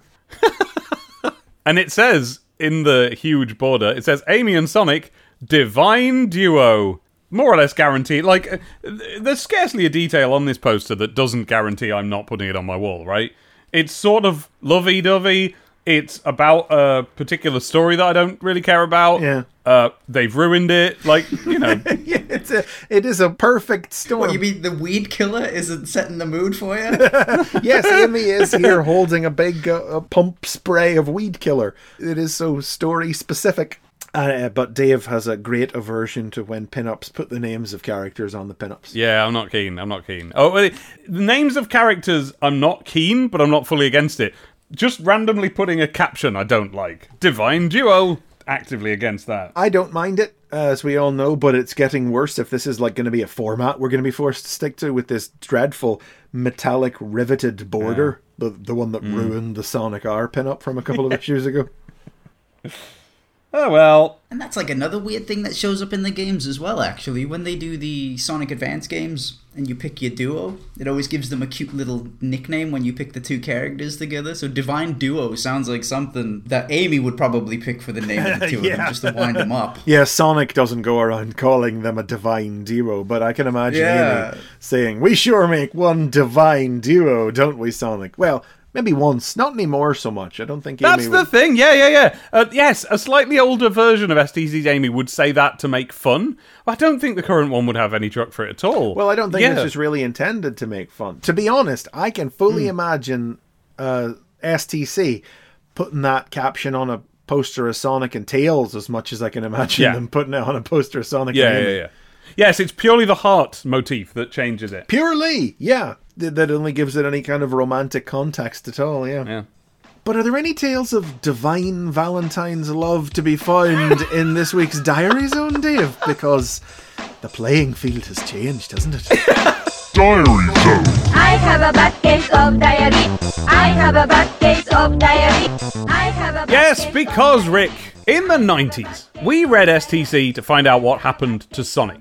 But today, it's an exercise in nostalgia now, and so in this regular section of the show, we tell you exactly what and exactly when we are nostalgic for, because we're about to open my real-life teenage diary from the 2 weeks that this issue of the comic was available. And those 2 weeks, of course, are Valentine's Day, aren't they? There's a certain something fluttering in the air. Oh, listen, any other episode, I would be making my apologies for the single tone of a lot of the entries, but it's appropriate for this episode. It's very good timing, Rick, for Valentine's Day, because just recently in the Diary Zone we've had this running, it's a bit overblown to call it a story, but earlier in 1997, which is the previous year, Dave got on the internet for the first time. So we're getting all this on-the-ground reporting of early Sonic fandom on the internet from the perspective of someone who was there and helping to found it, almost. And in the last couple of months, Dave has made a friend with this person on the internet named Foxy. But just a couple of episodes ago, the identity of Foxy was finally revealed, and it is Dave's now wife. So now that it's Valentine's Day, I'm curious to see how these two things may come together. Well, however, we start with a bit of 1998 news. Oh, God, there was something about the way you said 1998 there that really made me realise it's 1998. It's 1998. That's so late in the decade. I know. Ugh. Yeah. Carry on. 4-day weekend! Hooray, smart day Saturday, cool day Sunday. It's not specific about what day that starts, but let's assume it's today, Thursday, or rather Saturday, the 12th of February 1998, with a bit of maudlin reflection here.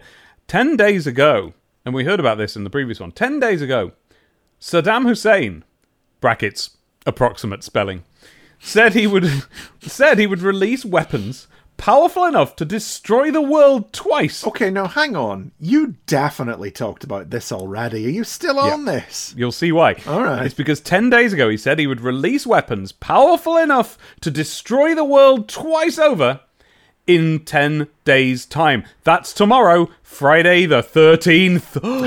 Spooky! So, what if this is the last entry in any diary ever in the history of the human race? I see now. Future sentient species can use it to get an insight into the lifestyles of the Humes, as long as they can decipher English. Well, I think we've established that they wouldn't get much of an insight. I think that we have established that you have long held this lofty ambition for your diary far in advance of Saddam Hussein threatening to wipe out civilization. Yeah. It's been clear that all along, I reckon this is the last document that I think is going to be uncovered of the human race. It's important for me to get all this written down. Like, there's a brain cell in there that still thinks this. Then this is why I've got to write a diary. This is why we've got to make our lives known on social media. It's because one day the archaeologists will need this. And this, STCTV. This podcast right here. How will they know what British people thought about Sonic the Hedgehog? To be fair, you wouldn't find out from anywhere else on the bloody internet. No, exactly. Thank you. It is important. Now, if I owned a typey thing, there'd be no problem. I could survive the missile. No. Do you remember the typey thing that I want? Yes, we were talking about this last issue. You want your own thing to personally store your own dirty documents on, so nobody else might see them. That's right. I want myself an electronic word processor. I'm starting to get obsessed with this idea. If I owned a typey thing, would I do the diary on that each night? Then I could use a book like this for the drawings. Oh wait, these are still handwritten, aren't they? These are handwritten. They hadn't shifted to digital diary yet. These are in a physical book, yeah. Friday the 13th. And still alive. Hey, good to know. I phoned Abby again. What's that, like 4 times now? Sunday the 15th of February 1998. And then suddenly I get excited. The tone jumps into the stratosphere here. Picture the best night out in the universe. And you get what I'm doing on the 27th of June. I'm going to From a Jack to a King with Abigail. Ah, right, okay. From a Jack to a King, listeners, you may recall that some episodes ago I was telling you about of all of the beats and all of the cities and all of the world. It's the follow-up to Return to the Forbidden Planet, where the cast are the band and it's all silly and daft and loud and noisy, and I absolutely loved it. That is why, listeners, I told you about it back then. Because this is why. I did wonder at the time. I have arranged to meet Abby for the first time with this show as the pretext. Who I've asked, I don't know. If Abby knows yet, I don't know. I think I've just said to Mum, if we're talking about a date, then she must have the tickets. Mum must have already bought the tickets. Oh, a date on the calendar, sorry. Oh, yes. Thought you meant a date, yes. The date on the calendar. 27th of June, though. It's not vague. It's not at some point during its visit to the Nottingham Theatre nearby. It's specifically that day. I mean, perfection in a night out or what? I mean, wow! But how do I keep Mike, Ash, and Lee from coming? Ha! They loved Planet, and they would love this. I really don't know. Just don't tell them, I guess? Yeah. This is a legitimate dilemma that you still sometimes butt up against in your adult life. Monday the 16th. No, look, you don't understand. I'm going to Jack to a King again, but with Abigail. Perfection. Oh, I did mention it to the gang. Oh. More in just mentioning than as an offer. So it looks like it's just Abigail and me and Jack to a King. Perfect. Wow. Great. Brill. Mega. Cool. Tuesday, the 17th of February, 1998. No, but listen, though, Oh, for God's sake. Okay, right. Okay, let me explain. 26th of June, 1998! And this is 4 months away, right? So I swear to God, I don't want to hear this every episode from now until June. I know, it's all right now because it's the Valentine's episode, but yeah. What I do remember is that I actually drew a tally on my wall like a prisoner. Can I just check? Not to jump to the end. Yeah. But you do actually go, right? Yes, we do actually go, yes. It's not like the plan falls through or something, you know. No, we do go. At the last second. We do go. Okay. And we are married. There's no reveal. We fooled you, Chris. Actually, we hate each other. And all along, the length of time, it's all been one giant catfish. Catfished you into doing a podcast by sending a woman who told me she was your wife to pull you into the circle to 3 years later eventually do a 9-year podcast about a comic from 26 years ago. To what end? I don't know. He just really wanted to do it and couldn't get anyone else to come out to play. I mean, to be honest, I've just realised exactly why I would do that, and it's to get to read the end of Mobius to someone on the internet. Thursday the 19th of February 1998, 11:59 p.m. I'm tired. I'm going to sleep. I can't think straight and concentrate in school. I'm meeting Abby, and I'm taking her to the theatre. And it's Jack to a King, my best friend in the world, who is a girl, and a woman. And one of my fave shows. My God, it's not a date. She's my friend, not my girlfriend. But it's close. In fact, she might think that's what I had in mind.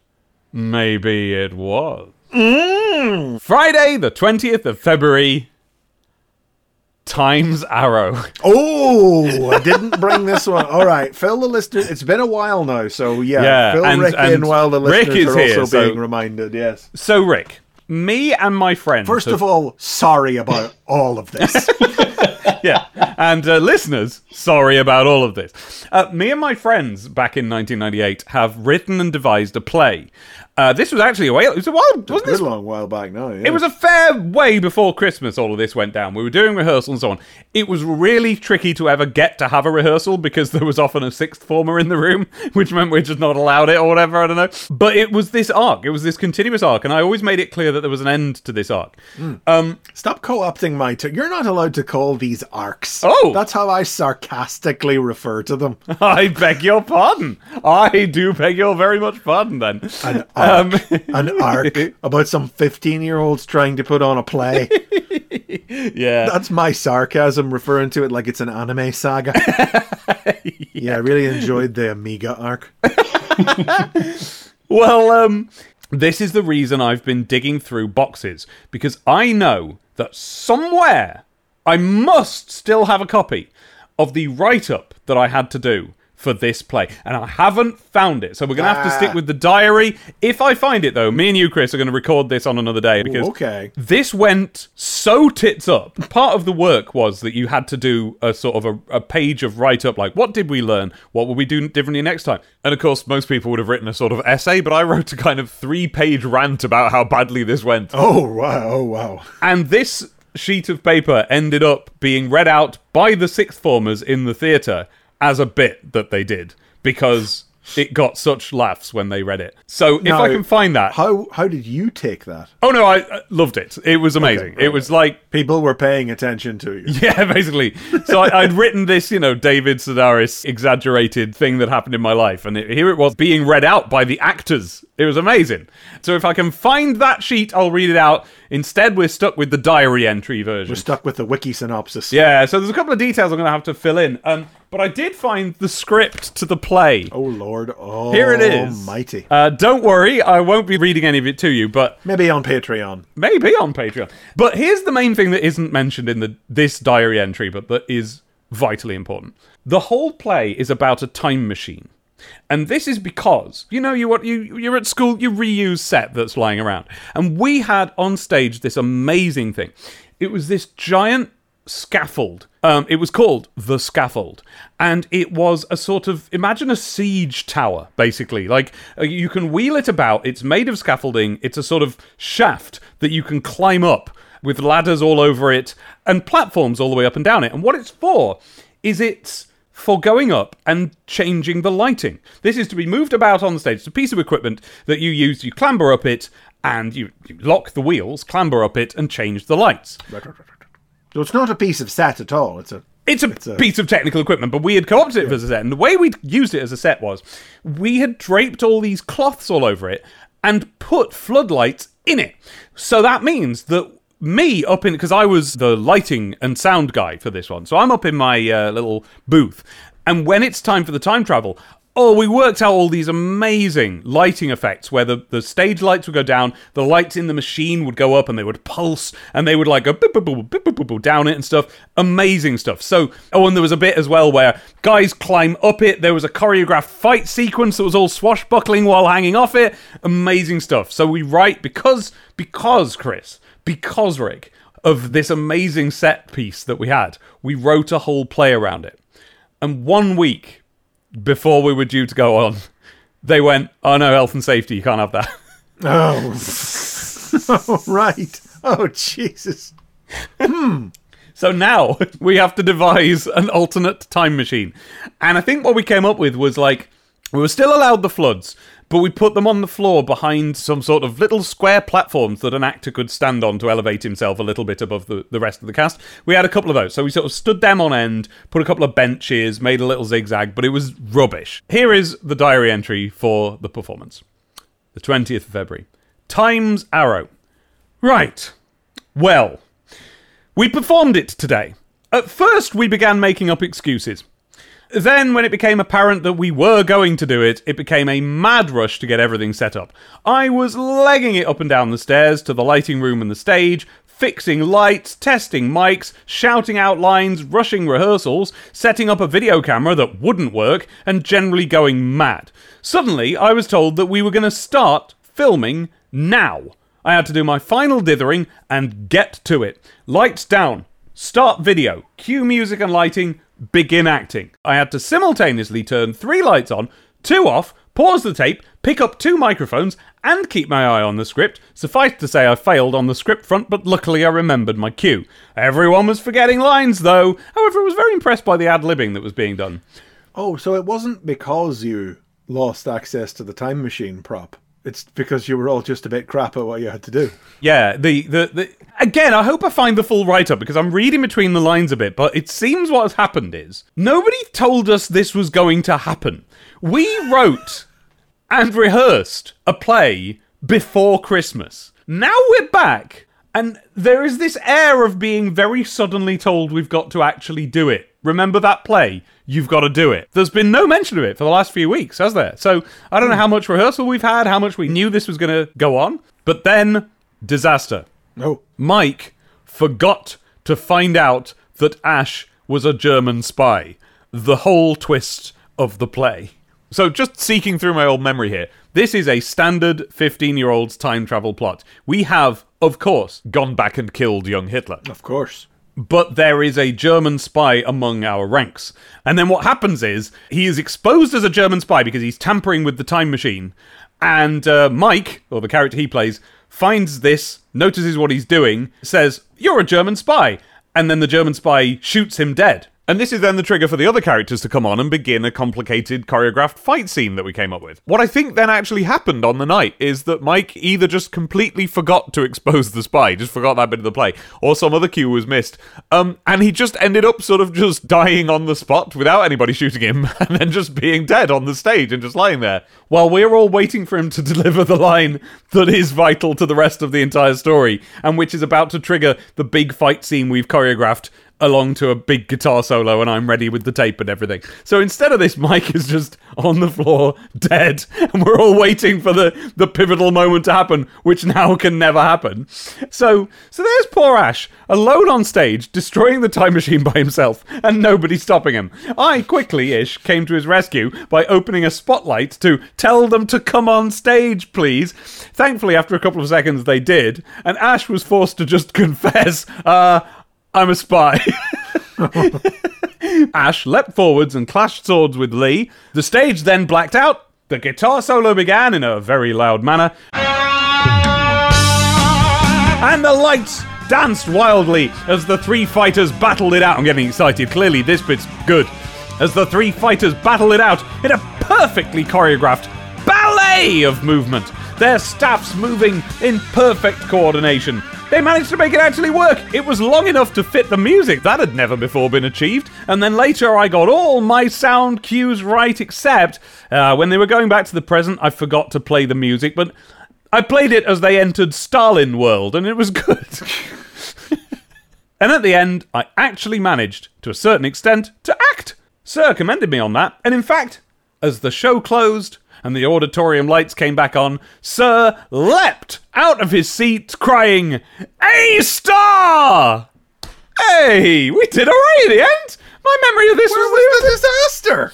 Yeah! I have spent months waiting for the horror story of how this piece of teenage play culminated in massive public embarrassment.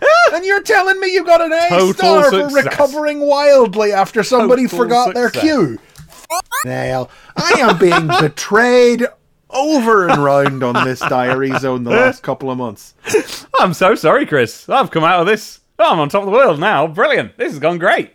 I mean, my memory of it was as an absolute abject disaster. Yeah, it's mostly about stress. It looks like we were really stressed. But the thing is, and what I must stress, is that it was a disaster.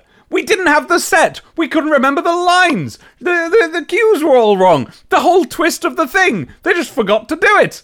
But it sounds like we really picked ourselves up and fixed it in the end, doesn't it? Well, I'm appalled. That, Chris, is showbiz. It is. Well, that's the thing. That is the theatre. That was what I was thinking. That sort of happens all the time. I just finished listening to Patrick Stewart's autobiography not long ago, where he tells all sorts of stories about how people completely forgot their cue and accidentally performed entirely wrong portions of the play and ended the third act before they started the second. Oh no. And he's in a career. So Yeah. I was expecting somebody to at least fall off the stage and or break a limb.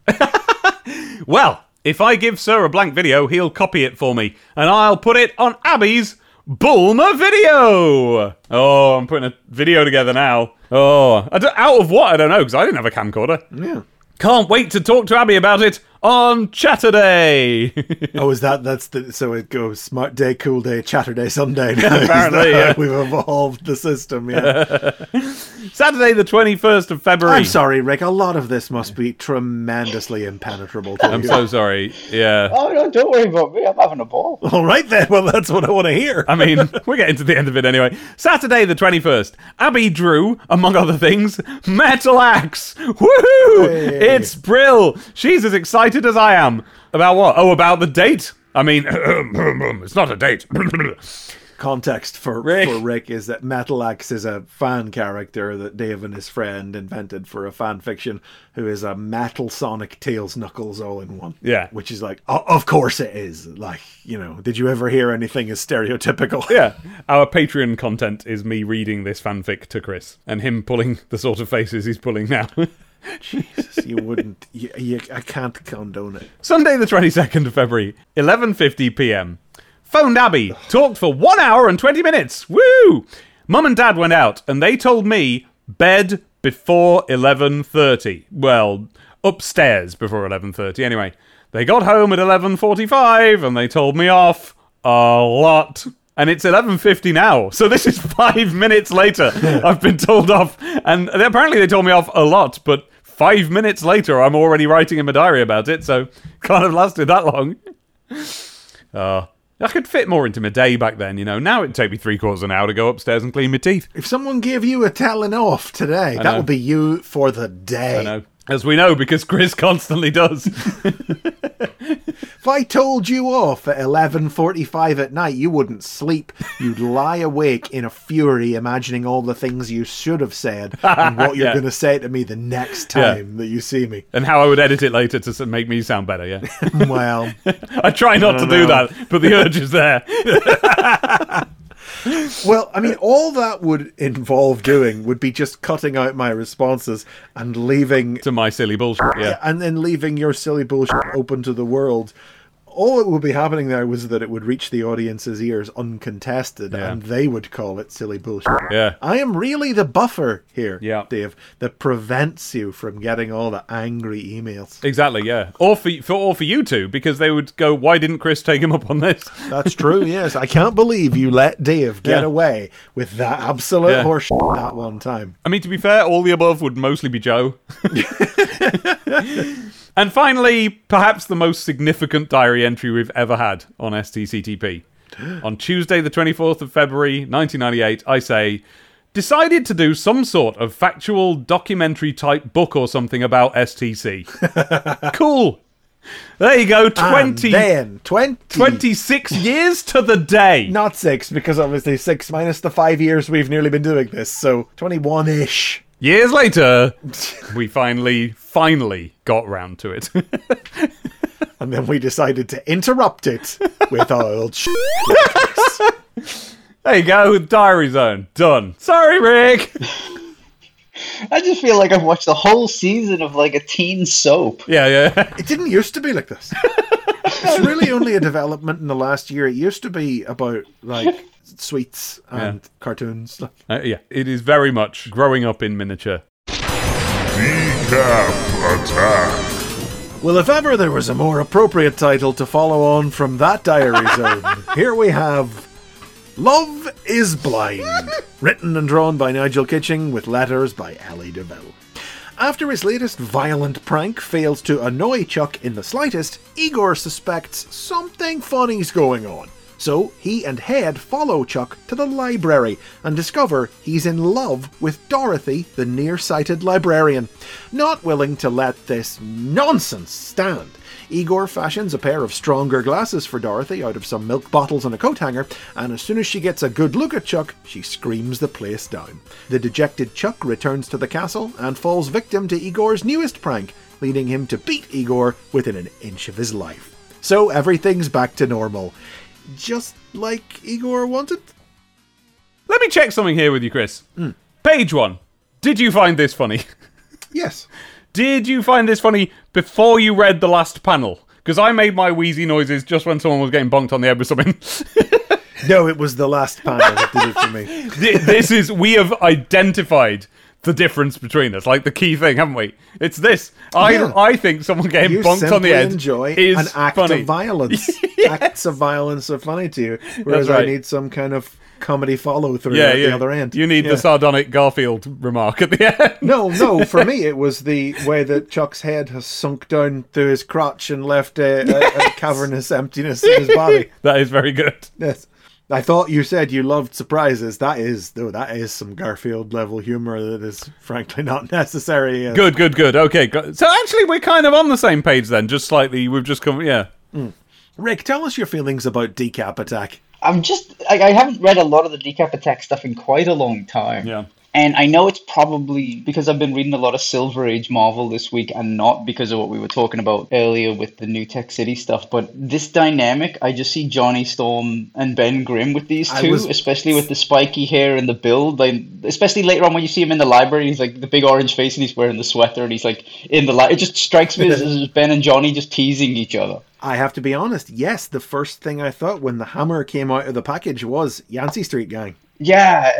You've probably noticed, haven't you, boomers, that better acknowledge it. Rik's mic fell down a hole around the start of the diary zone and he had to start using a worse one. It wasn't anybody's fault. Technology just happened and we all have to put up with that sometimes, don't we? It's a lovely dynamic between the two, especially given what little material there probably was to work with from the original game. Because we should say for the listeners at home that what happens is Igor brings a gift-wrapped parcel in with the post. Yeah. Which is addressed to Chuck, and a large hammer on an extending arm pops out of it and bonks Chuck on the head. That's the violent prank in question. I do simple and basic and standard cartoon gag that it is.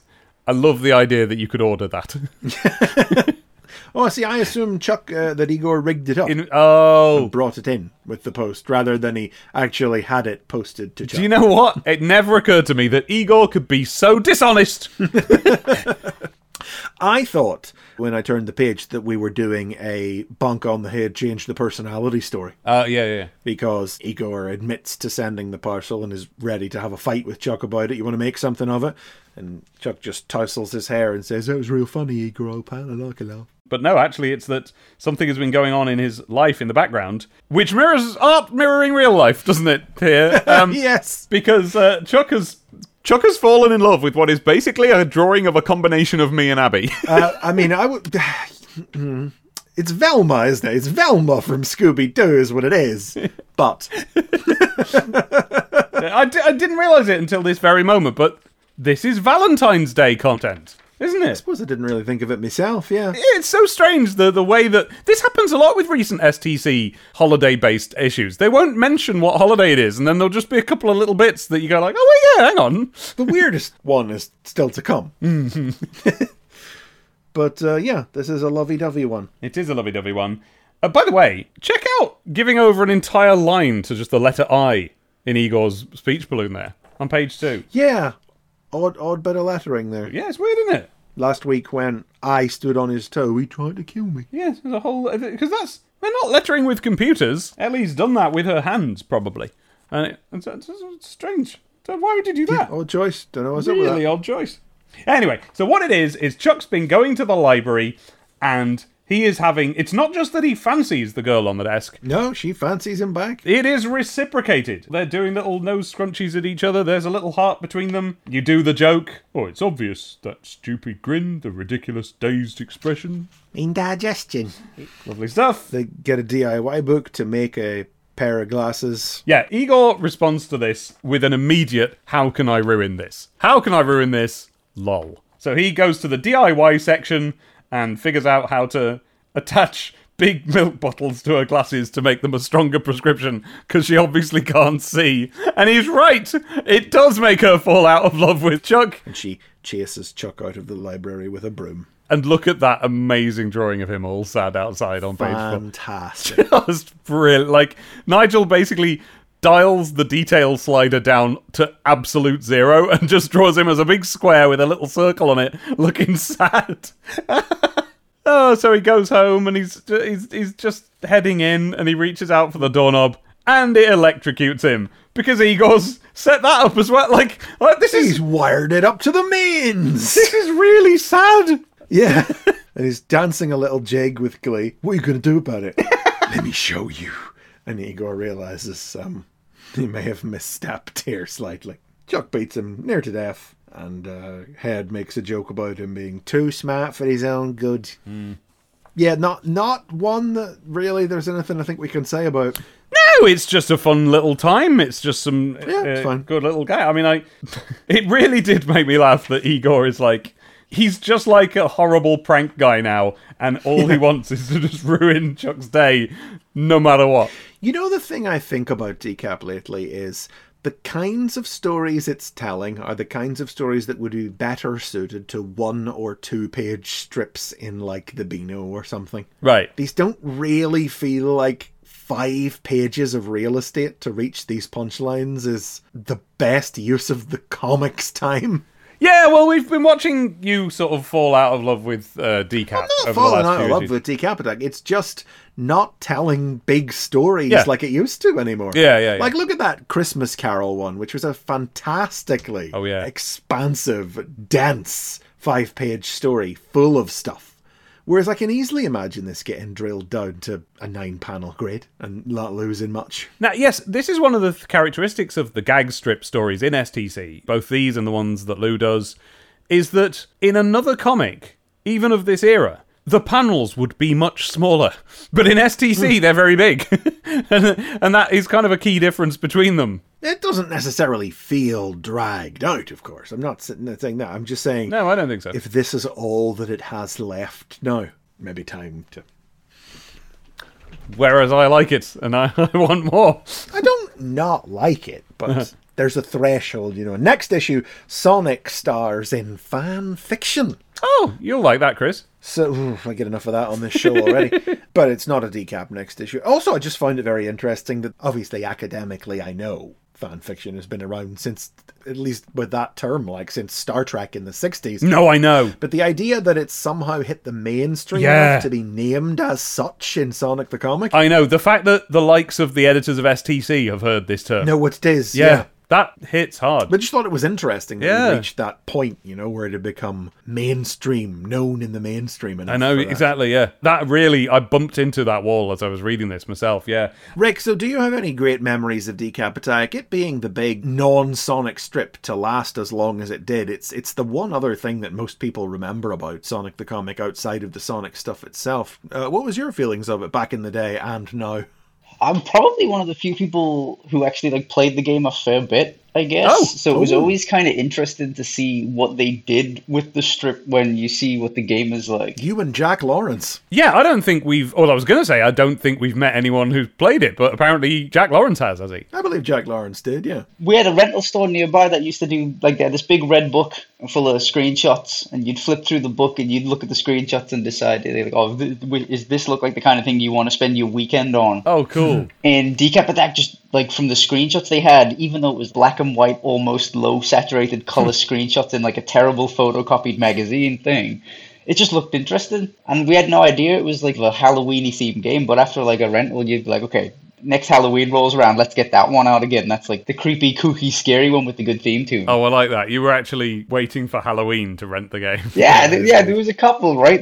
Seeing what they did with the strip. The strip was always fun. It was always completely differently artistic to what was usually going on in the rest of the strip. It was always something that stood out a bit, but there was nothing for me to sort of grab onto in terms of with Sonic, you've got all the books and the comics and the games, and even if you don't know the general vibe of it, you can watch some of the cartoons that were going on. But with Decap Attack, I was is there a show? Am I missing something? Was it a bit trapdoor? Is it a little bit Transylvanian Pet Shop? Where is this coming from? I felt like I was missing something. Well, you weren't. It was good, but... Not only were you not missing something, you had more than we did. No, it's funny that you frame it that way, because I know I've said in the past, probably been a long time since I've said it last, but I did play the game a bit too. Renting it, same situation. I rented it a few times. But the game always sort of felt subordinate to the comic to me, because even the rather rubbish art and drawings of the characters that are in the game, they always felt like somebody, to me, they always felt like somebody badly adapting a Nigel Kitching drawing. Like Nigel Kitching's drawings felt like the true forms of the characters. Yeah. Like I remember the first time I saw Eager in the game, I was like, he looks wrong. I think he was either too mean or it was too grim looking in the game. I was like, that's not what these guys are supposed to look like. This is too scary horror. It needs to be funnier. Like, why is the game wrong? That's what it felt like. Yeah. Yeah. Yeah, I completely forgot, Chris, that you played it. I thought you didn't. A little bit. Because I never did. Not much. Not any. I think we rented it once or twice, maybe. You know? Okay, but I literally never did. And it was solely because I'd read the comic. Yeah. And at this point, I think most readers, maybe even Nigel, have forgotten that this was ever based on a game. Graphics Zone! Oh, don't make me do the Porker one. Okay, right, this is a lovey-dovey graphic zone. Everybody's all a-smooching and all the hearts are coming out. And they're all pairing up. True Love is the subtitle on this graphic zone. Yeah.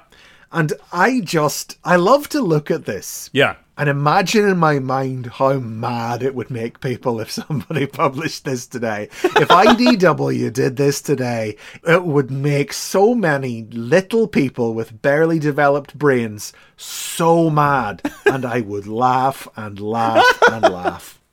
And by barely developed brains, what I mean is people below the age of 25, by the way, is what I meant. Oh, I thought you meant fully grown people, but Sonic fans, though. Well, that's it. Hand in hand. Right, bang! We've got Jennifer Dean. She has sent in Sonic and Amy doing a kiss. Their lips are extended so that they can be drawn next to each other in the standard way rather than having to work sort of a Simpsons extendo lip smoochy kiss. I mean, it's impossible to draw anyone hugging up against each other. That's really hard. So you just draw them next to each other and you extend the lips, and that says "kissed by a hog." Odd caption. Next to that, Holly Faramond has drawn Girl Robotnik. Yep. With big orange pigtails instead of a mustache, which is, not bad as conceptual artwork goes. Actually quite clever, yeah. Well done, Holly. Yep. It's identified in the caption as Robotnik's Valentine. And it does say in a little speech bubble coming from the girl Robotnik, she's nameless, from her mouth, "Hi," what's it say? Well, it says ho. It says, "Ho Robotnik Sweetie Pie," Yes. and they've spelled Robotnik wrong as well. Yes. And you gotta wonder. You gotta wonder, because it is... You gotta wonder. I think it's authentic, because firstly, she spells Robotnik wrong, right? I think they would do that. Yeah, but to me, that's more evidence that Deborah Tate did it. Second, I think it is the pen that the rest has been drawn with. Like, look at the eyes. That's the thing. The pen line matches. Rick, narrate the next one. The Happy Valentines from Catherine Burnett, who drew a very nice picture of Tails and a female Tails. It's lovely, isn't it? Yeah. That's someone with some talent, that one, I thought. Yeah. It must be due to the quality of the version I have, but when I saw the heart balloons punctured by the arrows, it looked like they were bleeding, and I was like, oh, that's a bit off-putting, but no, it's the inflatable balloon pushback. Yeah, exactly. You can tell this is a cartoonist, because she's figured out that, you've got to draw little squidgy bits where the balloon is, like, being pushed in around the arrow. Yeah, this is a good drawing. This is. An almost Sailor Moony. Yes, I was just thinking that. Girl Tails. It's the way that her top kind of comes to a heart in the middle. And she's got that little flop of hair over one of her eyes, like Fifi the Fume off of Tiny Toons. In a rare moment of Diary Zone-esque confession, I had the mad horn for her when I was wee. But so did Paul Dini, who wrote the show. So it's okay, I can admit that. Oh, right, okay. You just have to look at it and you know. Paul Dini was married to Fifi. It's canon. one of the end caps at the end of the episode says Paul Dini is secretly married to Fifi. Really? I fully admit it. I did not know that one, but what I remembered was when they did like a Justice League parody, Fifi was done up as Zatanna, and Paul Dini has the mad horn for Zatanna. So it was like all the points came together in my mind. That does not surprise me in the slightest. I feel like if I'm to find out who someone has the horn for, I don't want them to relay that information via the medium of Tiny Toon Adventures. Via the medium of writing the children's cartoons. You don't, do you? Yeah. No. Yeah. And yet. There are some cartoons where I could understand it. Tiny Toons isn't one of them. And yet it is the one that I would most expect it to happen in. I mean, you get it a bit from Animaniacs, too. Yeah. No, but you see, but that makes sense to me. That skews a bit older. Do you know what I mean? That makes sense to me more. There was that one animation studio that just brought the horn to Tiny Toons sometimes. It just happened. You could tell whenever the animators were just really into rendering that curve of fur on their chests, you know? Certain animators will have beaten the door down to get work on that particular cartoon, I think. It's not all they were beaten.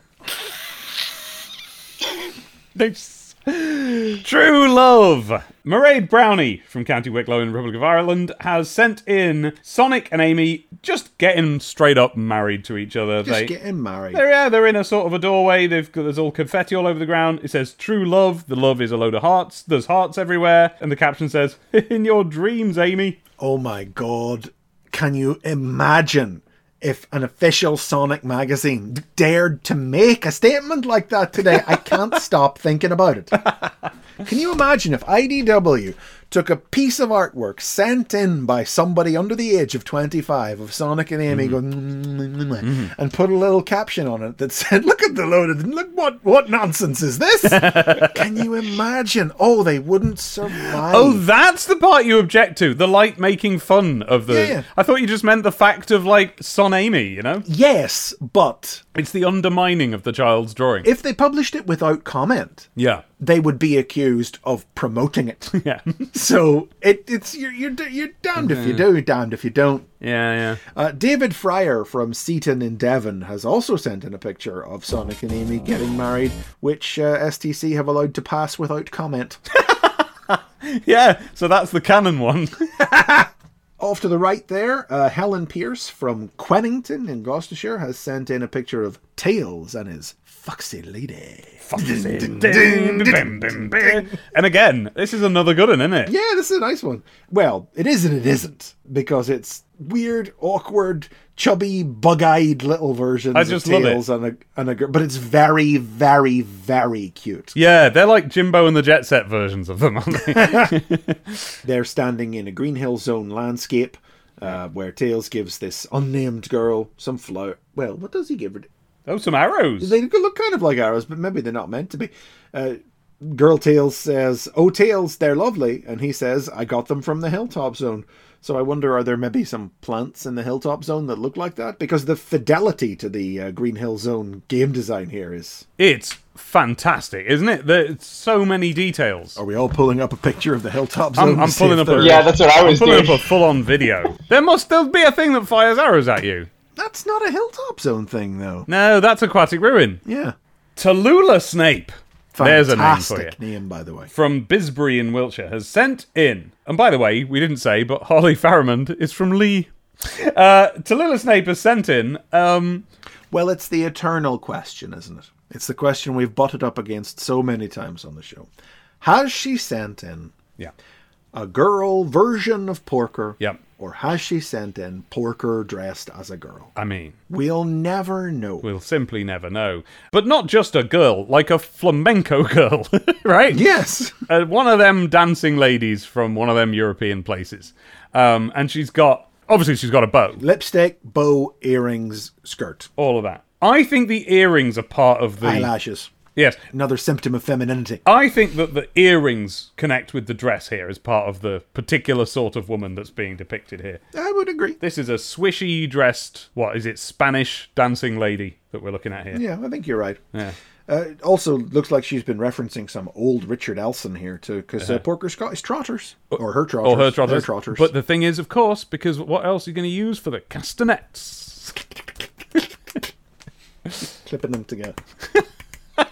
And the caption that that STC have placed upon it. Dave spoke it aloud earlier, and I invite him now to invoke it once more. Look out, Porker! This bacon bell's a real sizzler! That's what a comment. That is just good copy. It's irrational, is what it is. It's like three...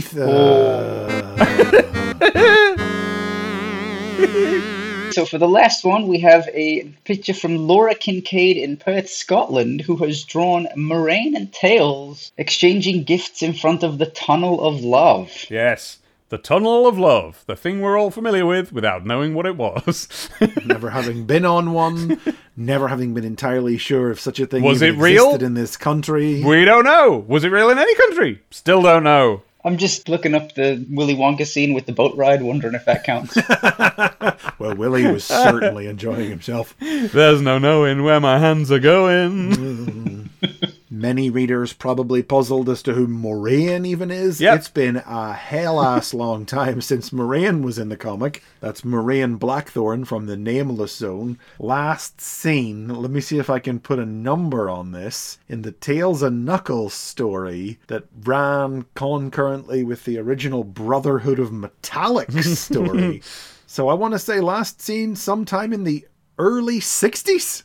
You looked like you were looking it up there, Dave. Well, what I'm looking up is the actual real Tunnel of Love and what it was. Oh, okay. And you simply can't, because both Bruce Springsteen and Dire Straits have done songs or albums called that. And there is nothing about there ever having been... Oh, no, wait! A carnival dark ride for couples in boats. Oh, sure. Well, the idea that there is... Yeah. The concept of a ride exists, sure. But yes. I want the real... Here's what I want, Chris. Well, Dave, what you have essentially tried to do is look up Ghost Train and find out where it started or who invented the concept of going in the dark and having things jump out at you. I think if I did that, there would be a history section and it would say some early known examples of that. But here's the thing, right? And you've nearly hit upon exactly what I'm interested in here. A carnival dark ride for couples in boats, either relaxing and romantic or spooky, encouraging the couple to cling to one another. This is my question, Chris. This is the start and the end of my question. Are there animatronics in a Tunnel of Love? This is what I want to know. And if so, I'm what? sure in the high-end ones. Yeah, or is it just... Because I always imagined it was literally just a tunnel where nobody can see you. Oh... That's what I thought it was. Because neither of us have ever been... Maybe we should find one and go on it together, Dave, and find out. I don't think... Yes. Yeah, see if the camera moves along the outside of it and by the end we're necking as we come out the other side. Yeah. Yeah. Because that's what I know them from. Old cartoons where that happens. People go in, camera pans along, they come out kissing. That's what I know. What's in there? I don't know. Well, if you can have any ride that involves getting on a boat, going through the dark, that may or may not be spooky, then isn't that just It's a Small World after all? Yeah. Was that a Tunnel of Love? So is that a Tunnel of Love? Yeah. It feels hard to get your horn on, and It's a Small World, though. Speak for yourself. Little children singing at you. Is that what you like, Dave? Is that what you're into? Speak for us both. I think you want to maybe reconsider saying speak for yourself there. They're children, are they? Well, they're tiny. They're little guys, yeah. Be that much. Yeah, but... Small world after all. But Chris, I've been on the Smurf train ride and... Oh, you smurfed everywhere. I couldn't believe it. Is it me, or does this Tunnel of Love cost £1 coin? You're right, it does! It says £1. And you can even see... Oh, that's a boat, not a swan. It's a swan-shaped boat. Presumably. With curtains that have got hearts and musical notes all over it. Laura's got a very clear idea of what a Tunnel of Love is. Yes, well, so do I. It exists only in Looney Tunes cartoons. Yeah. I don't know what they're like in real life. Oh, or if they exist. I don't know. Most explicit example I've ever heard of one is that defunct video about the Garfield Dark Ride that everybody did the dirty in while they were going through it. Well, that's it! Does it go back to, like, this ride that people just decided that was... No, here we go. Hang on a minute. I've found something. They didn't have a Tunnel of Love in Crinkly Bottom, did they? Not that I remember. The ride was very real 100 years ago. Yeah, that seems about right. Yeah, the Tunnel of Love exploded in popularity in the early 20th century, and after serving an important function for courting couples for several years... If you know what I mean! It disappeared in what seemed like an instant. The same month, hourly billed hotels were invented. That's not true. So you're not really reading that sentence, That's are you? not what it says, yeah. No, yeah. Oh gosh, it started in London. It originated as the Canals of Venice in London, but it took off in amusement park-obsessed United States. It followed a basic formula. Riders climb into a small boat and embark on a gentle ride through dark tunnels. The theme of the tunnels varied. Most early iterations had nothing to do with romance. It used to be called the Old Mill in America, so instead of hearts and Greek gods of love, passengers may have encountered fake rocks and stalactites, or murals of mythical creatures like leprechauns and gnomes. So it's just Whoa! Yeah. It's the first, boat. It's a boat ride it's a dark ride. It's the first dark ride. Dark ride, yeah. There you go. Well, it's probably not, because people were probably going in tunnels and being spooked before they were going in tunnels and licking each other. Yeah, probably. It speaks to a primal caveman-like fear of the dark. Yeah. You were spooked in the dark before you were doing other things there. And those cavemen, the stuff they got up to in their caves. Cavemen knew not shame. No. So they didn't have to wait for the dark to get up to that stuff. Must have been brilliant in their caves, mustn't it? They hadn't come up with any of the little embarrassments that we have as a society now. They were just cave guys. Hadn't invented Wi-Fi yet either, though. Oh, forget it then. Swings and roundabouts. Forget it then. Just banging. That was all they did all the time. Who wants that? Well, I mean, you gotta... I mean...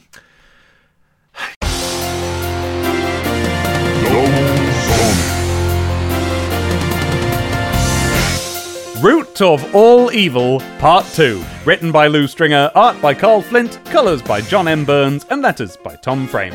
As fast-growing vines continue to choke the Metropolis Zone, Techno traces them back to their point of origin, the Doom Seed, planted by the mysterious Agent X beneath Gilbert Grumpy's garden. Amy uses a bag of weed killer from Gilbert's shed to Gilbert's shed? What's that? That's a thing, isn't it? That does sound like something now that you've said Isn't that, yeah. Isn't that the Gilbert the Puppet TV show? Possibly. I hated him, though, so move on. Ah. An awful little thing. Snotters and slabber everywhere. Oh, he was vile. Snotters and slabber? Yeah, those were his sidekicks. No. Amy uses a bag of weed killer from Gilbert's shed to destroy the Doom Seed. But Agent X teleports out before Sonic can apprehend him, leaving the heroes to ponder the mystery of his shadowy true identity. No, the mystery. So this is kind of a funny story. Funny odd. Not funny haha. Mm-hmm. In that, it is principally about establishing the character of Agent X. Yeah. Even though he's not really in it. He's there in it exactly as much as he needs to be to set up the concept of this evil vine. And then the story ends going, who was that masked man? And this will be a recurring thing that Lou returns to over the course of several more stories. I think it's within 1998, I think the story rolls out over it. It's another Metamorphia, another Brutus, another Vermin. It's another medium-term story that Lou's going to roll out over a couple of things. Now, we don't want to do any spoilers here, so we'll say no more. But it does leave us unable to truly analyse this two-parter in the moment. Yeah, those of you who know what's going on here are going, there's something Dave and Chris should really be talking about, this issue. Yes. And we kind of can't because we don't like doing spoilers. We can point it out in such a way and not tell you why. Yes. But it's just a full-on spoiler to say it otherwise, so we'll have to come back to it down the line. Yeah. But the consequence then is that there's not much here. You've seen this in Captain Planet. You've seen every average superhero cartoon of the 80s and 90s do an episode about an evil plant. Yeah. And that's this one. They did this in Turtles, right? Wasn't this a sign-off? Almost definitely. Yeah. I saw this on the Late Show once. The invasion of the mean green giant killer beanstalk. As the resident Scouser, I have to point out the Beatles parody. Yeah, Stringer is seeking to fill out 5 pages in such a way that Fabian Vane just drops in for a page. Yeah, to just sing some Hey Jude at us. He's hired himself out as a chronogram for Valentine's Day, because now suddenly... Valentine's Day! In part 2, this has turned into a Valentine's Day themed story in the most tangential way possible. So he sings a song to the tune of the Beatles. Well, it annoys me. Why? Because what he sings is, hey dude, I'll make it bad. I'll take a sad song for 2 red setters. And he's singing this song for 2 red setters on a date. That's not a bad pun. But then there's a little caption in the bottom that says, to the tune of the Beatles, Right. Hey Dude. This is my note here. Yeah, I hate that. I'm going to read this word for word. My note is, a real joke spoiler from Megadroid here. I hate joke spoiling. Anyone who gets it will already know. Anyone who doesn't, that won't help. Yeah, it won't make it any funnier to be told that. Yeah, it's actively bad. I agree completely. Good. Shake hands on it. Yes. Good game. See, not worrying about that absolutely killer the joke gave me time to appreciate the fact that the two red setters are eating out of dog bowls on the table. Oh, yeah! Look at the wading bird in the background of the restaurant scene, dipping its beak just very gingerly into the glass. Oh, yeah. That's just a good visual. That is good, yeah. But, then, by the same token, Fabian's right hand is on backwards. Oh, yeah. So, Yeah. Oops. Yeah. Oh, and look! Look, the dejected dog was gonna propose and Fabian's ruined it. Oh, yeah. Oh, I didn't. Yeah, there you go. Look at that! See, like, there is a ring on the table that the dog is proffering, and she doesn't look very impressed. No, either that or he's taken it off and is giving it back because this date is so bad. Something's going wrong here. I quite liked the line, oh, you must be new in town, we're used to the world going nuts. Oh yeah, that's when a sheep in a car is panicking about what's going on. Help, it's impossible, this can't be for real. You must be new in town, we're used to the world going nuts. I find myself asking Ian why this is a double Sonic strip. Because this is an Amy and Techno strip in which they team up with Sonic. Yeah. In the same way that story from a few issues ago was an Amy and Techno strip in which they teamed up with Short Fuse.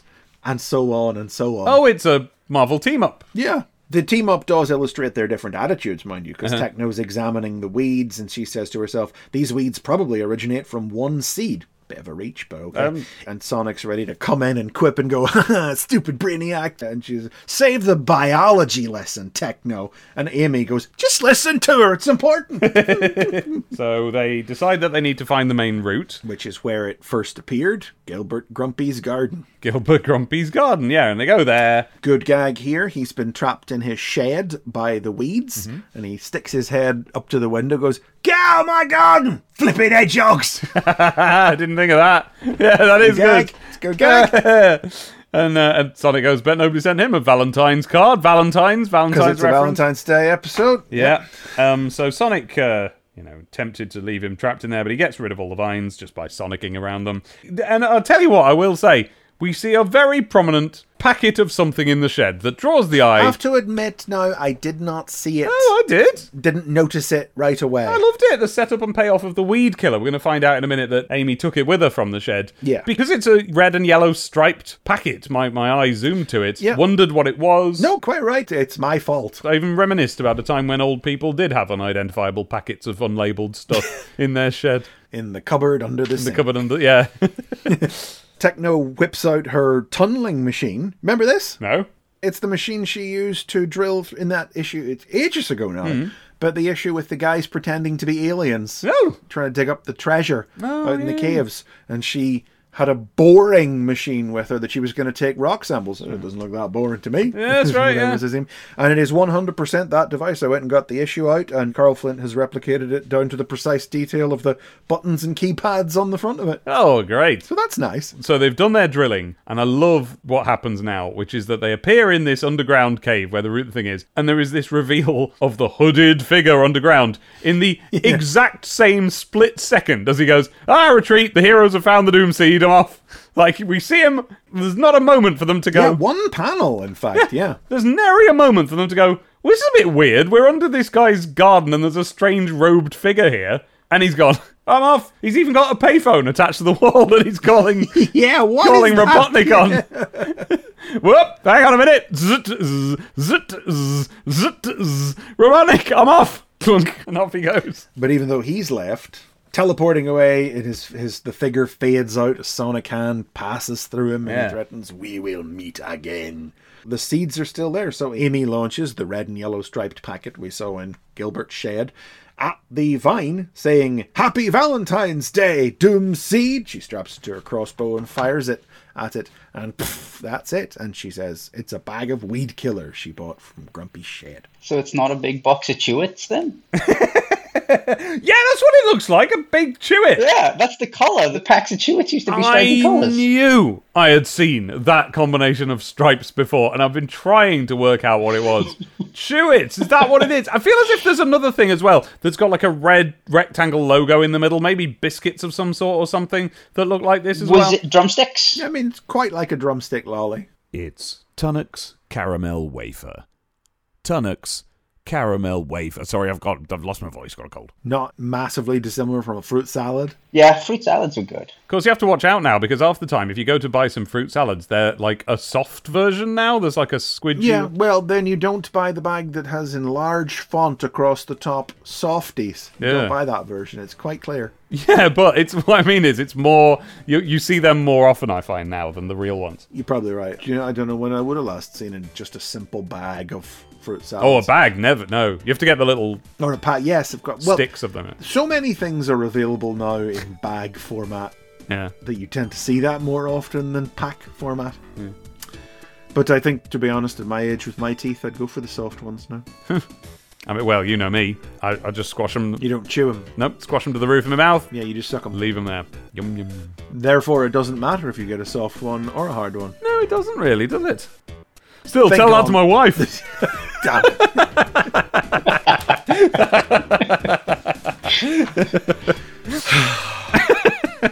Very horny episode, this. To the extent of Sonic the Hedgehog comic podcast. You know, I'm going to stop there because, no, there is ample scope for a Sonic the Hedgehog comic podcast to be unbearably horny. I bet there are. And you should all be very grateful that we're 40 and not 25. And therefore incapable of such thoughts anymore. Well, I mean, we never had them though at Sonic. No. That's what I'm saying. No. You have to be under the age of 40 to have ever entertained Sonic in that notion. Yeah, when they brought Sexy Sonic in the mid-noughties. Yeah. His name is Shadow the Hedgehog, Dave. And we end with the caption that says, "The end, but the mystery of Agent X will be revealed in a future issue. Meanwhile, keep guessing, boomers."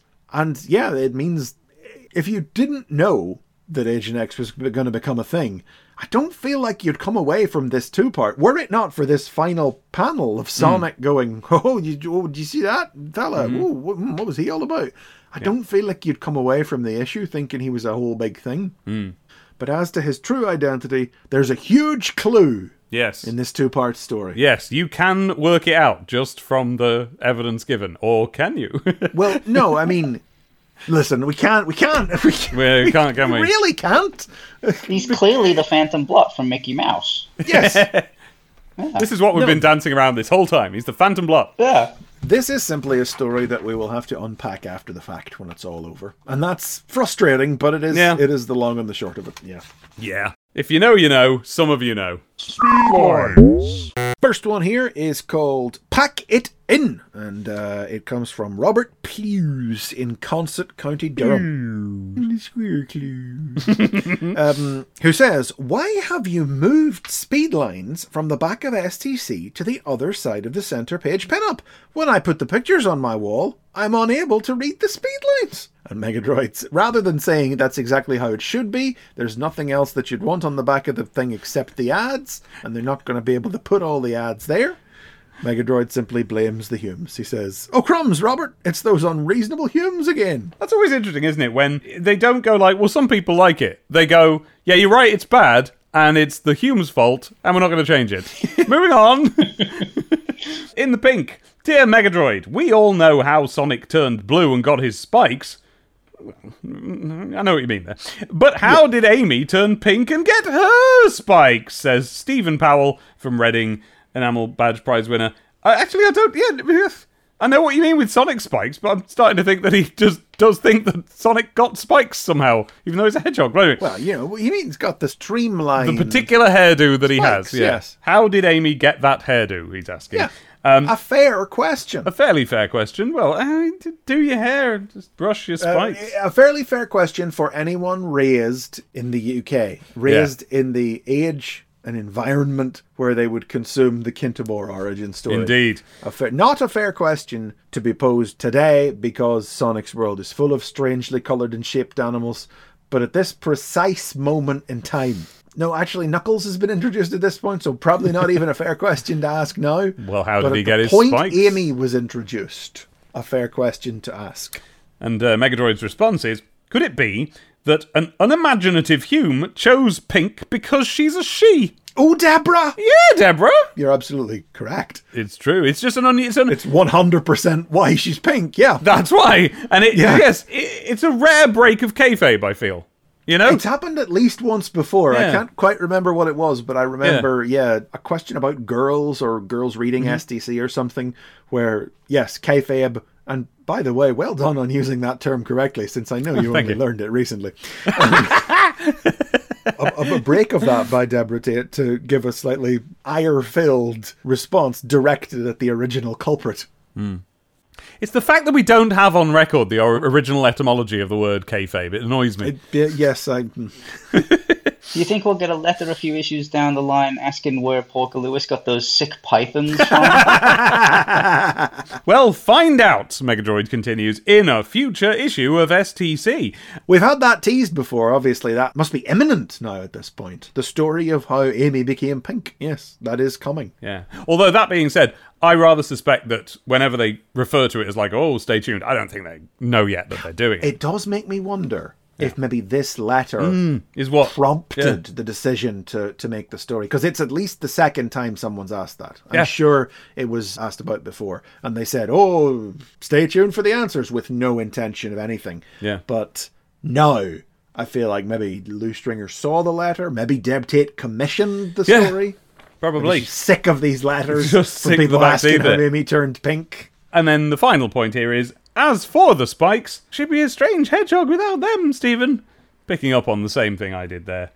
So we get a letter called Love Match, which says, Dear Megadroid, I've been doing some thinking, which is a first for me. Hey! And I think Knuckles should have a girlfriend. So I took the liberty of making him one. Her name is Lindsay the Echidna, and I've enclosed a picture of her from Raymond Lee in Croydon, Surrey. Now, before we get on to the answer, this is a small nitpick, but it says Enamel Badge Prize winner under every single letter, and it also says it in the top right of the page. Like, guys, that's just padding. I agree. I don't know why they keep doing it, you know? I think I know. I think it's because you have to... It's like each child can see that printed under their name. It's like OBE, isn't it? Isn't it? Raymond Lee EBPW badge prize winner, yeah. And then you have to put it in the corner because then you'll know that the next people will get it. It wasn't just these kids who randomly have one. But yeah, it is a bit much, isn't it? Was every letter an enamel badge, or did they switch up what you got for getting a letter? Oh yeah, no, they're always... Yeah, they changed it a few times. Because I remember the water toy. The water fun game, exactly. The water fun game was the big one everybody remembers. It's the big egg of the letters page. Water fun game, hog tags, and then a few other bits and bobs. But this enamel badge now is the last prize there will be before Speedlines will ascend to the great mailbag in the sky. And then there is a response from Megadroid, which is that Raymond also enclosed lengthy notes on Lindsay's past. And all I can say is watch out, Knuckles. I'll bet he did. I get the feeling this guy wrote like a big, Yeah. long biography. The word lengthy is you can hear the understatement coming off that, can't you? Pages. Yeah. But, I mean, par for the course today, you know? Yeah. You couldn't publish pictures like this in Sonic Comics today because of the Pandora's box you'd be opening up. Yeah, legally they couldn't print it because it's Knuckles with different clothes on, and that's illegal. There is a picture of Lindsay the Echidna included here to the right, which is it's Knuckles with different clothes on, isn't it? It's Knuckles in a sort of a peach color with the dreads tied up into a ponytail. But here's the thing, though. This is 1998. And if you look at the color of that Echidna, and then you realize that Sonic Adventure comes out next year... Oh, God. Yes, she's the exact shade of, like, pinkish orange that Tikal is. Yeah, so I wonder if Raymond had a little bit to say about his character being stolen. Well, the thing is, in the same way that you take a blue hedgehog and make it pink to create a girl hedgehog, you do take the red echidna and just make it a lighter, sort of more pinkish shade to make the girl echidna. So, you know, the thing that fascinates me is this heart-shaped gemstone pendant she's carrying, which I am 100% confident had a detailed backstory of its own covered in Raymond's notes. Oh, yes. That's the secret 8th Chaos Emerald. Yes, it's going to be something like that. Yeah. Or some unique gem of its own that will resonate with the emeralds or something, or she's the guardian of it, or her parents placed it around her neck whenever she was orphaned and abandoned because there are no other echidnas and she's the only other survivor of the race, with only this mysterious stone a link to their true history, and so on and so forth. Raymond, if you are listening yes, to this, yes, tell us what the story was. Send us the lengthy notes. I would love to know, because as subscribers to our Patreon know, this was how I thought as well. Jams. Jams. The last letter here is titled Bittersweet. It's from Adam Silas Jones in Ilkley, West Yorkshire. And he says, I think it's rather strange that when Sonic's in a good mood, he calls Tails little buddy. And then at other times, he's rude and calls him Pixel Brain. And then sometimes I noticed that my dad wears different clothes to the previous day. What is going on? Please explain. If only what an original observation, Adam. I'll bet nobody's ever thought about this before.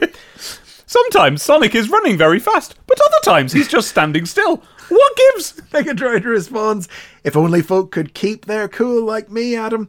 Unfortunately, Sonic can lash out at Tails when he's annoyed, but Sonic does appreciate how much of a good buddy he has in Tails. Even Megadroid there, understanding the concept of context. More than most people on Twitter do. That's nearly the end of today's speed lines, except we have one last drawing, drawn by Jake Bryant from Dorking, Surrey. Aha! You live in Dorking, like a nerd.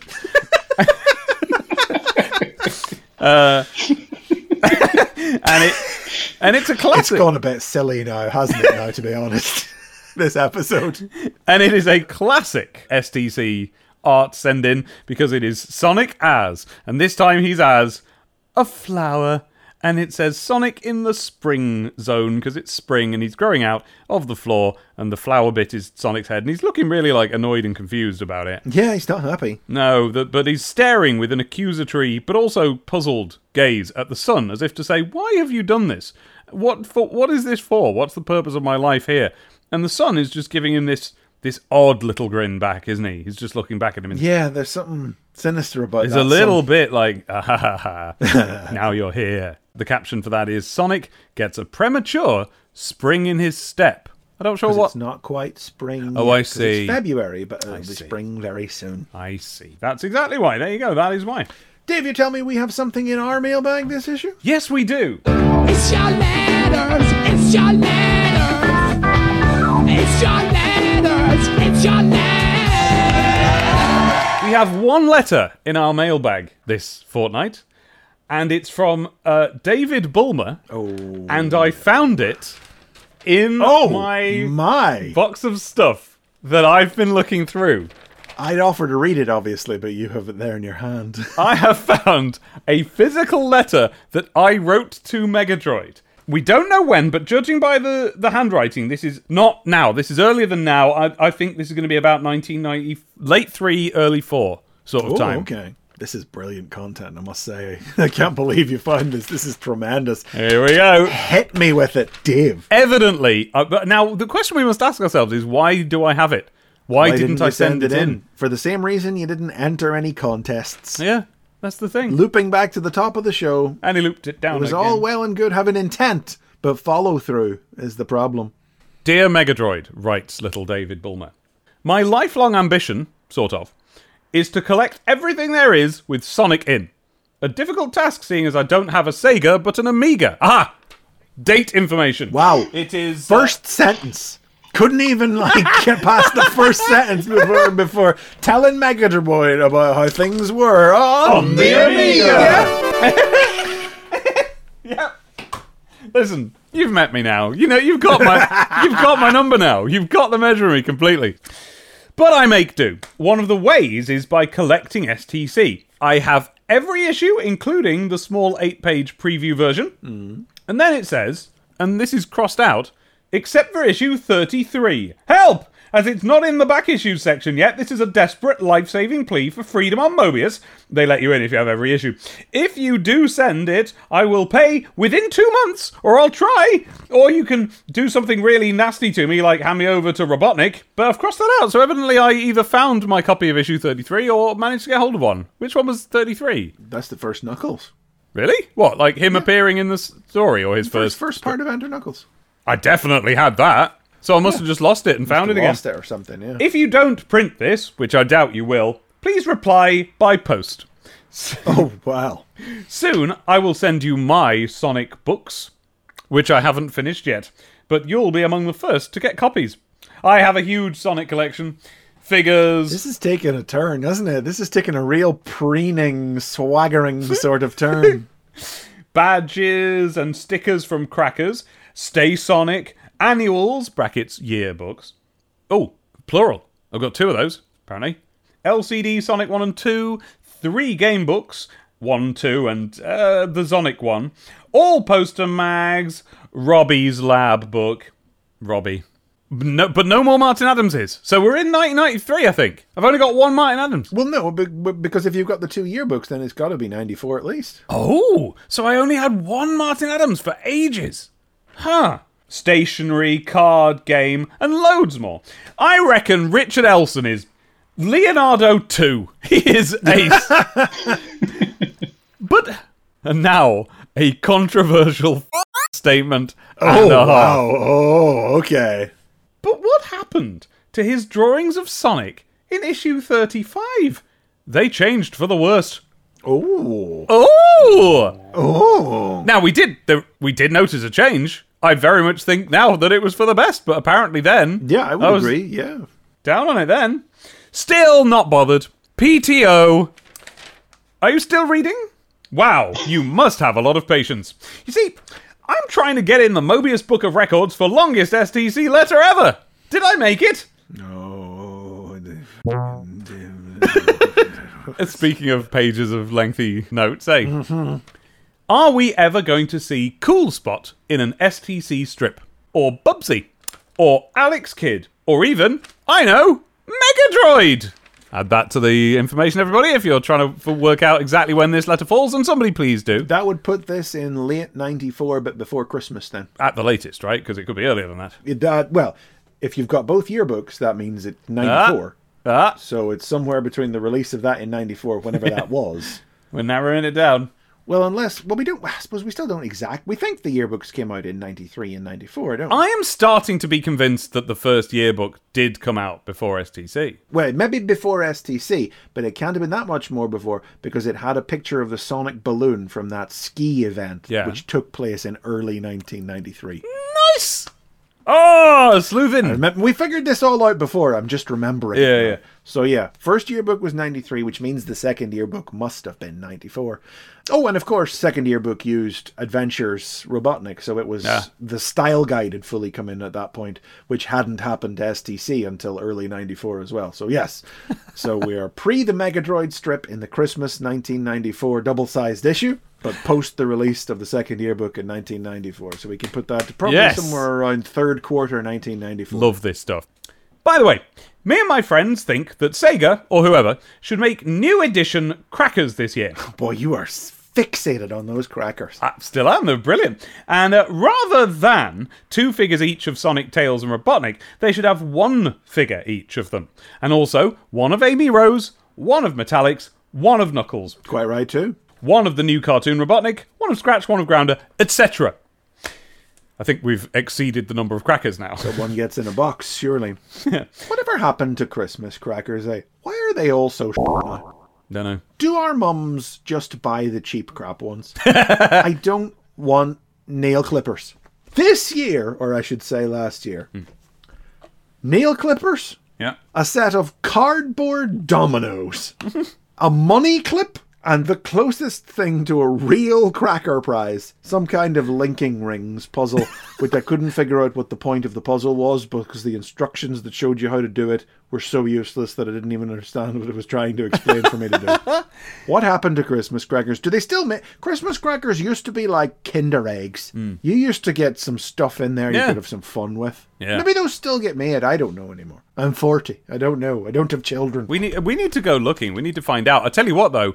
Now, what Abby's mum has done, she'll get Film Yourself crackers, and she'll put some good stuff in there. She'll get little metal Disney figures. Metal, heavy. Little Buzz Lightyear. Little Minnie Mouse. We've got them on the shelves now. Little heavy things they are. She puts them in them. Brilliant. What my mum gets is she gets gimmick Christmas crackers where they each have a little wind-up guy in, and then you use the box as a track and you race them. We had one of those one year. It was the best Christmas ever. Yeah.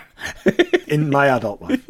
Rik, your favourite Christmas cracker prize that you ever got? Crackers, please, Rik. Well, okay, easy. My favourite one was one year we had crackers that had little inflatables in them. So you could get a little inflatable, like, not like a beach balloon, but like a little tiny ball and like a little tiny bat. Oh! So you could blow them up, and they were only like tiny hand-sized things, but they were inflatable, and that was the novelty. So you could pack them down into a cracker. Sounds fantastic. Yeah. That's brilliant. Perfect. That's what should be in all Christmas crackers now. Yeah. Why would I want a pair of nail clippers? Every year there's a pair of nail clippers. Your parents are getting the same little posh sets crackers. of screwdrivers. Yeah. Why? Yeah. They're for your glasses. Well, the screwdrivers are to open the thing to put the batteries in whenever you get a gift that needs batteries. Oh, they're very seasonally synced up. Yeah, that's quite good, actually. Oh, no, but imagine the child's wonderful Christmas who, bitterly disappointed that they can't play with one of the things they've got. Then, round the dinner table, a little set of screwdrivers. We're on. We can do it now. Well, assuming there's batteries in the next cracker that's getting popped. But imagine getting a screwdriver in a Kinder Egg. You'd start a riot. Jesus, could you imagine? You know what would happen if that happened? They'd ban Kinder Eggs in America is what would happen. Just go around school dismantling everything. That'd be brilliant. I've got a screwdriver.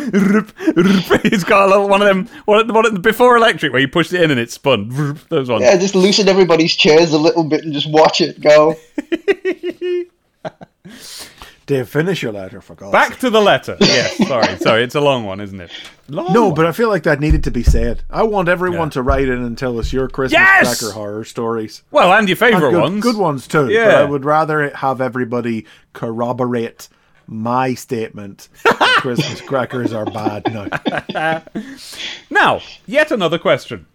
In STPM1, Sonic the Poster Mag 1, where it told us everything about the TV series, there was a screenshot of Series 2. When is the second series coming to Britain? Date, add that to the spreadsheet. And how long do we have to stay tuned to find out about Sonic the film? Oh, nearly 30 years. 25 years or so. There is no way you'll find room to print this letter now, so please answer all my questions by post. If you don't mind. By not. Are you kidding Page me? 2. You are the worst human being that ever lived. Sonic the Letter, Sheet 2. God, you think you're so funny, David Bowman. Sonic the Letter, Sheet 2, written ages after Sheet 1. Well, so update. Well, I've finished writing my first Sonic book now, which you'll get shortly. I've just read the box at the top of the STC letters page and found that you won't reply. What if I enclose paper and a stamped addressed envelope? Will that change your mind? Anyway, Series 2 is here, and I still have a question about it. Where's the Freedom Team? Oh my God. Where did they go?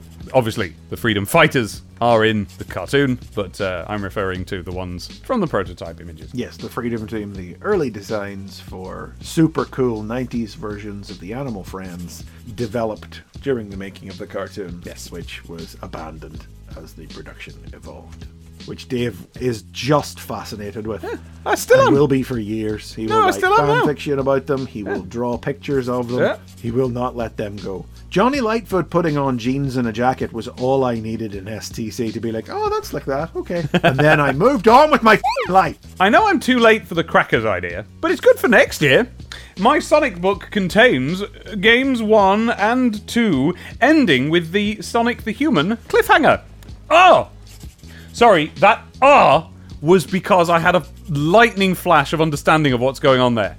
I'm copying the Red Dwarf novels.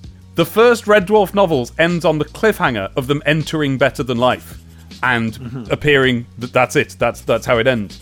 And then the second book, of course, Better Than Life, resolves that. So I've done that here. I've identified where would be like a cliffhanger place to stop the story for book 1. Don't hate that as an idea. Anyway, it mainly contains my own stories. Here are some pictures from it to get you interested. And we can see some pictures of some of the stories that will take place. So what have we got first? Yes. I know exactly what this is. Can you pass this picture at all, Chris? Well, it looks like Tails standing in front of Robotnik as Sonic melts. It's been alluded to in End of Mobius. Sonic comes running in and Robotnik goes, "You're standing on an acid laser area." The worst possible word it could have been. Acid laser area. That's where I keep my acids and lasers. Another picture here. Evidently, there's a chapter where Robotnik goes silly looking. Yep. Big hands, big nose. Then there is this one here. Brown's. No, wait, that's the Freedom Fighter Wait.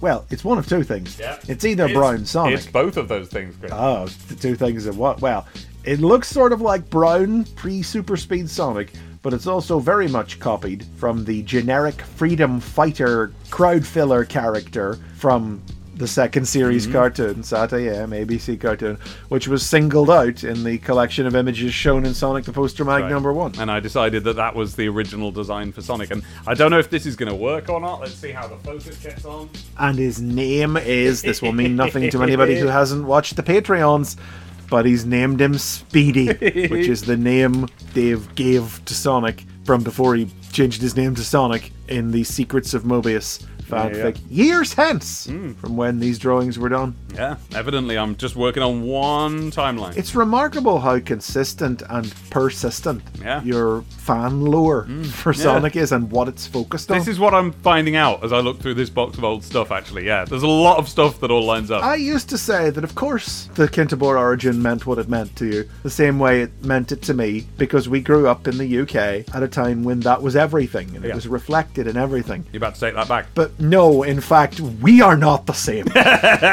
No. And the final picture illustrating a chapter from the book is just Sonic hanging out with a load of my characters that are going into Demon Tomato. So I guess there was a bit about that. And is that the end of the letter, or is there a third sheet, or no? No. There's a little bit left at the top of this sheet. Well, I hoped you liked the pictures. I love Sonic stuff so much that I've made up a new friend, Ears the Bat. Yes, we have heard of Ears the Bat before, and there he is. A very nice looking little Sonic character he is too. He met Sonic, Tails and Knuckles one day, and he went off with Knuckles on a mission and met a frog called Hop. I don't know if we know Hop. Hop opted out because of Ears' eating diet. Later, though, they met up with Hop again. And there the letter peters out. What was that? When you do the edit of that, can you play Eminem's Dear Stan's instrumental in the background? Because the whole time you were reading that out... Yes, I can. It's a deal. The whole time you were reading that out, that's all I could hear. Just Dear the Mega rhythm Drive. and the patter, it was great. I invented a character for you. I've enclosed the sent address envelope. Why haven't you replied to any of my letters? And that is Jesus from Christ. David Bulmer from Leicestershire. So illuminating, though. Genuinely. I don't mean that in a sarcastic way. It's the same with listeners. If you're not members of our Discord, you won't have seen the images Dave's been posting there of all these old drawings he's found it while going through this box. But it is so illustrative of things that we have discussed on this podcast and how they expanded out like beyond the confines even of what we've talked about, of the very specific, niche, narrow spectrum of aspects of Sonic that Dave latched onto as the most important ones to him. Yeah. And it's, yes, one screenshot of production artwork of a cartoon that didn't get made in that form. It was just such a good drawing. I just loved what they'd done to the style of Sonic, and it never happened. Right, next issue, which is a half-page next issue segment here on the inside back cover, sitting above another one of these Fox Kids ads. And it's another ad for Casper. I'm more satisfied with the drawing this time. Yes, it's a little better. They're still doing that thing where the advert poses a question to you. Will Casper spook you at 4:30 p.m? Because the previous theme to these ads was, here's the question, well, you won't know the answer unless you watch Fox Kids. But they've taken that aspect of the ad away now, so now it's just posed a question it doesn't answer. Will Casper spook you at 4:30 p.m? Tune in or miss out. Yeah. No, we'll never know, and they're not interested in finding out. But next issue, Bouncy Bubble Trouble, though. Yes, Bouncy Bubble Trouble. Sonic Bubble. gets snared in fan Friction, of course. So I wager the story is going to be called Fan Friction, and they just typoed. Well, then that's a joke on the phrase fan fiction. You're all all the readers are meant to understand that there is a phrase fan fiction for that to be a joke about. I remember in 1997 getting on the internet and ask people talking about fanfic and me going, what's fanfic? I remember that. So I obviously hadn't heard of it. Well, it's a year later now. Yeah, it is. Old hat now, isn't it?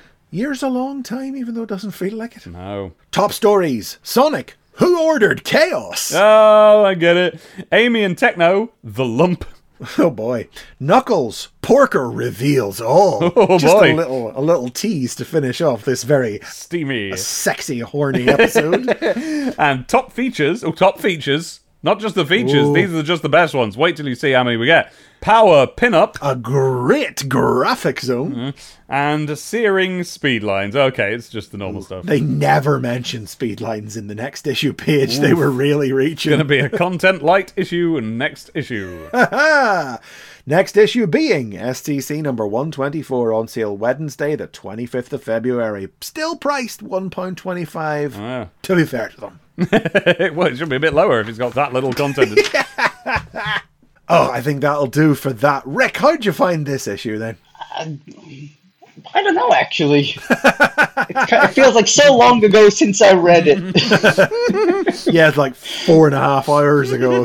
Yeah. Well, I mean, the artwork in the early stuff is great. Like, the Porker Lewis stuff was always fun, even though I don't remember a whole bunch of it. Yeah. Anytime there's an Amy and Techno story, it's good. I was a little disappointed that we were Sonic-only stuff this issue. I know that's the way it goes this far down, but, I'm still in the early episodes of the podcast where you guys are talking about, like, Streets of Rage and Kid Chameleon. The good old days. I'm still waiting for a Kid Chameleon finale. That story ended on a cliffhanger. Where is it? Oh, don't get me started.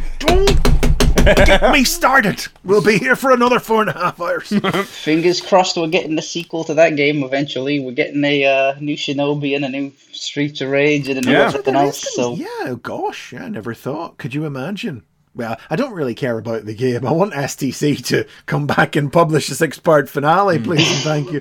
I need closure. What happens to Wildside? Yeah. But yeah, it's always a good time. I was a big fan of this. I mean, I stuck through till the end, so it must have kept me going for a reason. Like, I definitely remember a very sad day of seeing it in the newsagents and just opening it and going, every single thing in here is a reprint. I guess I'm done. And just putting it back. Yeah. And I was like, heartbroken. Yeah. I don't know if they gave advance notice that that's how it was going to go, but I remember it being more and more reprints each time, and then eventually just getting to the point and going, well, okay, there's one original story, I guess, I'll keep picking it up. And then it was just covers, and I was like, guys, it's a new audience now. You're looking for people who didn't buy all the old ones, so you don't need me to keep buying the new ones, because it's all the old ones again. Yeah. And they didn't capture them, because then the comic was cancelled. Yeah, that was that. It does make you wonder... If they just kept You'd going. love a peep into the alternate universe if they just kept making original stuff. Yeah. Where would we have been? Yeah. Would it have been able to continue supporting that much original stuff? Was there enough content left in the world of Sonic at that point in time to justify an all Sonic comic?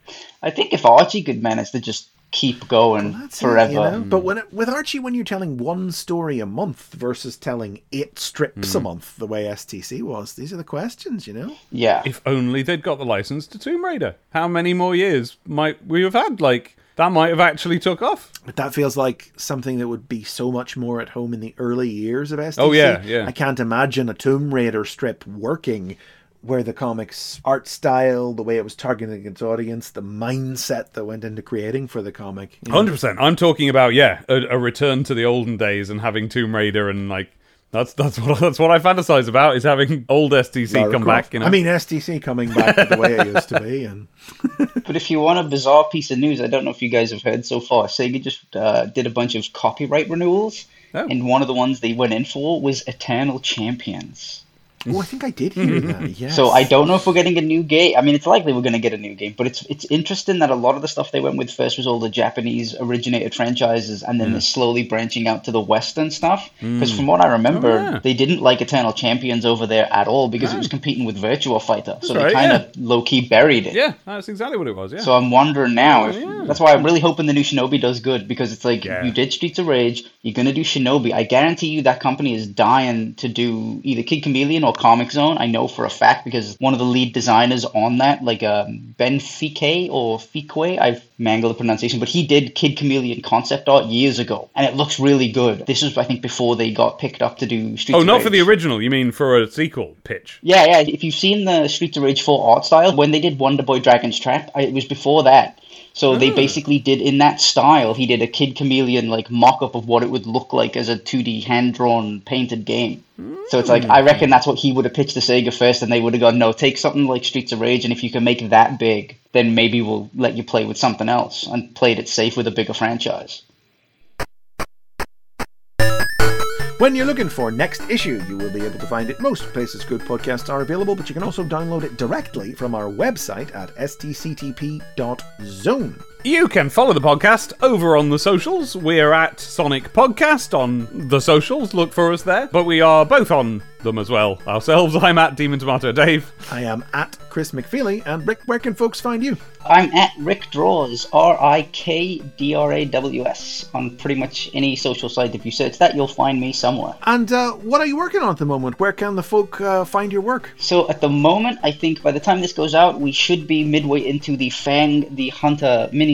So that will be the most current thing that I'm working on at the minute. I'm just about to start issue 4 next week, which I will be listening to this very podcast while I'm working on. Hey. Yeah, so if all goes well, then the first issue of that should be out by the time you are all listening to this. You can support this podcast on Patreon. Why would you do that? Well, number one, because we're grown-ups. We have to justify making this. So if we're going to finish the series, there has to be some money coming in. But 2, you'll get big rewards. Oh, big rewards. Oh, the lovely rewards. Oh, they're so big. Oh, they're so big and steamy, these rewards. I don't like the tone this is. You'll get a load of videos. The dry ice thing for the box in the beginning and using the word steamy instead. It set this whole tone. This is going to be the episode where people are going to go, oh no, it's that episode when they're listening to the podcast. Like, it's been bothering me the whole time that the refrigeration unit wouldn't have steam in it. It would be like a cooling dry ice. Steam. I thought that at the top of the show, but I didn't want to say it. I didn't want to talk over myself and like ramble and cut back and say it, so I just let it slide, and then it kept coming back as a runner, and I thought, okay, let the runner go for the sake of being a runner, but it's bothered me the whole time. We've been making videos, right, for ages now, and you get to just watch them all. They're all still there. In these videos, we review chapter by chapter all the Martin Adams Sonic novels that came out in the early days of STC. We interviewed the writer of Sonic in the Fourth Dimension, Martin Adams himself, real name James Wallace. That's on there, you can watch that. And I am subjected chapter by chapter to, it's come up quite a few times in the course of this episode, Dave's dreadful old fanfiction. Yay! The end of Mobius. Stop it. And I'm the so secrets tired. of Mobius. I read it out to Chris, and Chris just has to live through that. And you can go and watch that happen. It's loads of fun. No, it's loads of fun. You can actually do live streams as well. So if you're on the Patreon, you can come and like heckle it in live time. Live time! Can you imagine that? The Martin Adams books are complete, but that endeavor is still ongoing. Still ongoing. Live streams every month. Yep.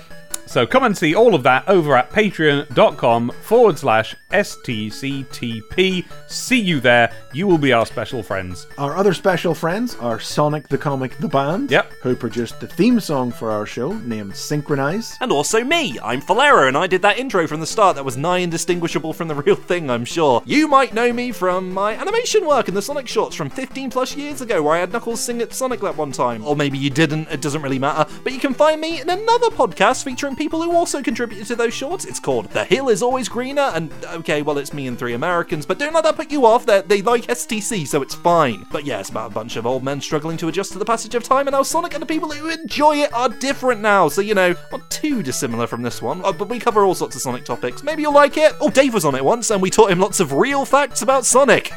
Anyway, yeah, go check out The Hill is Always Greener for more of me, if that's what you're into. Zibbly-dee! We'd like to say thank you to Rik one more time for joining us for this episode.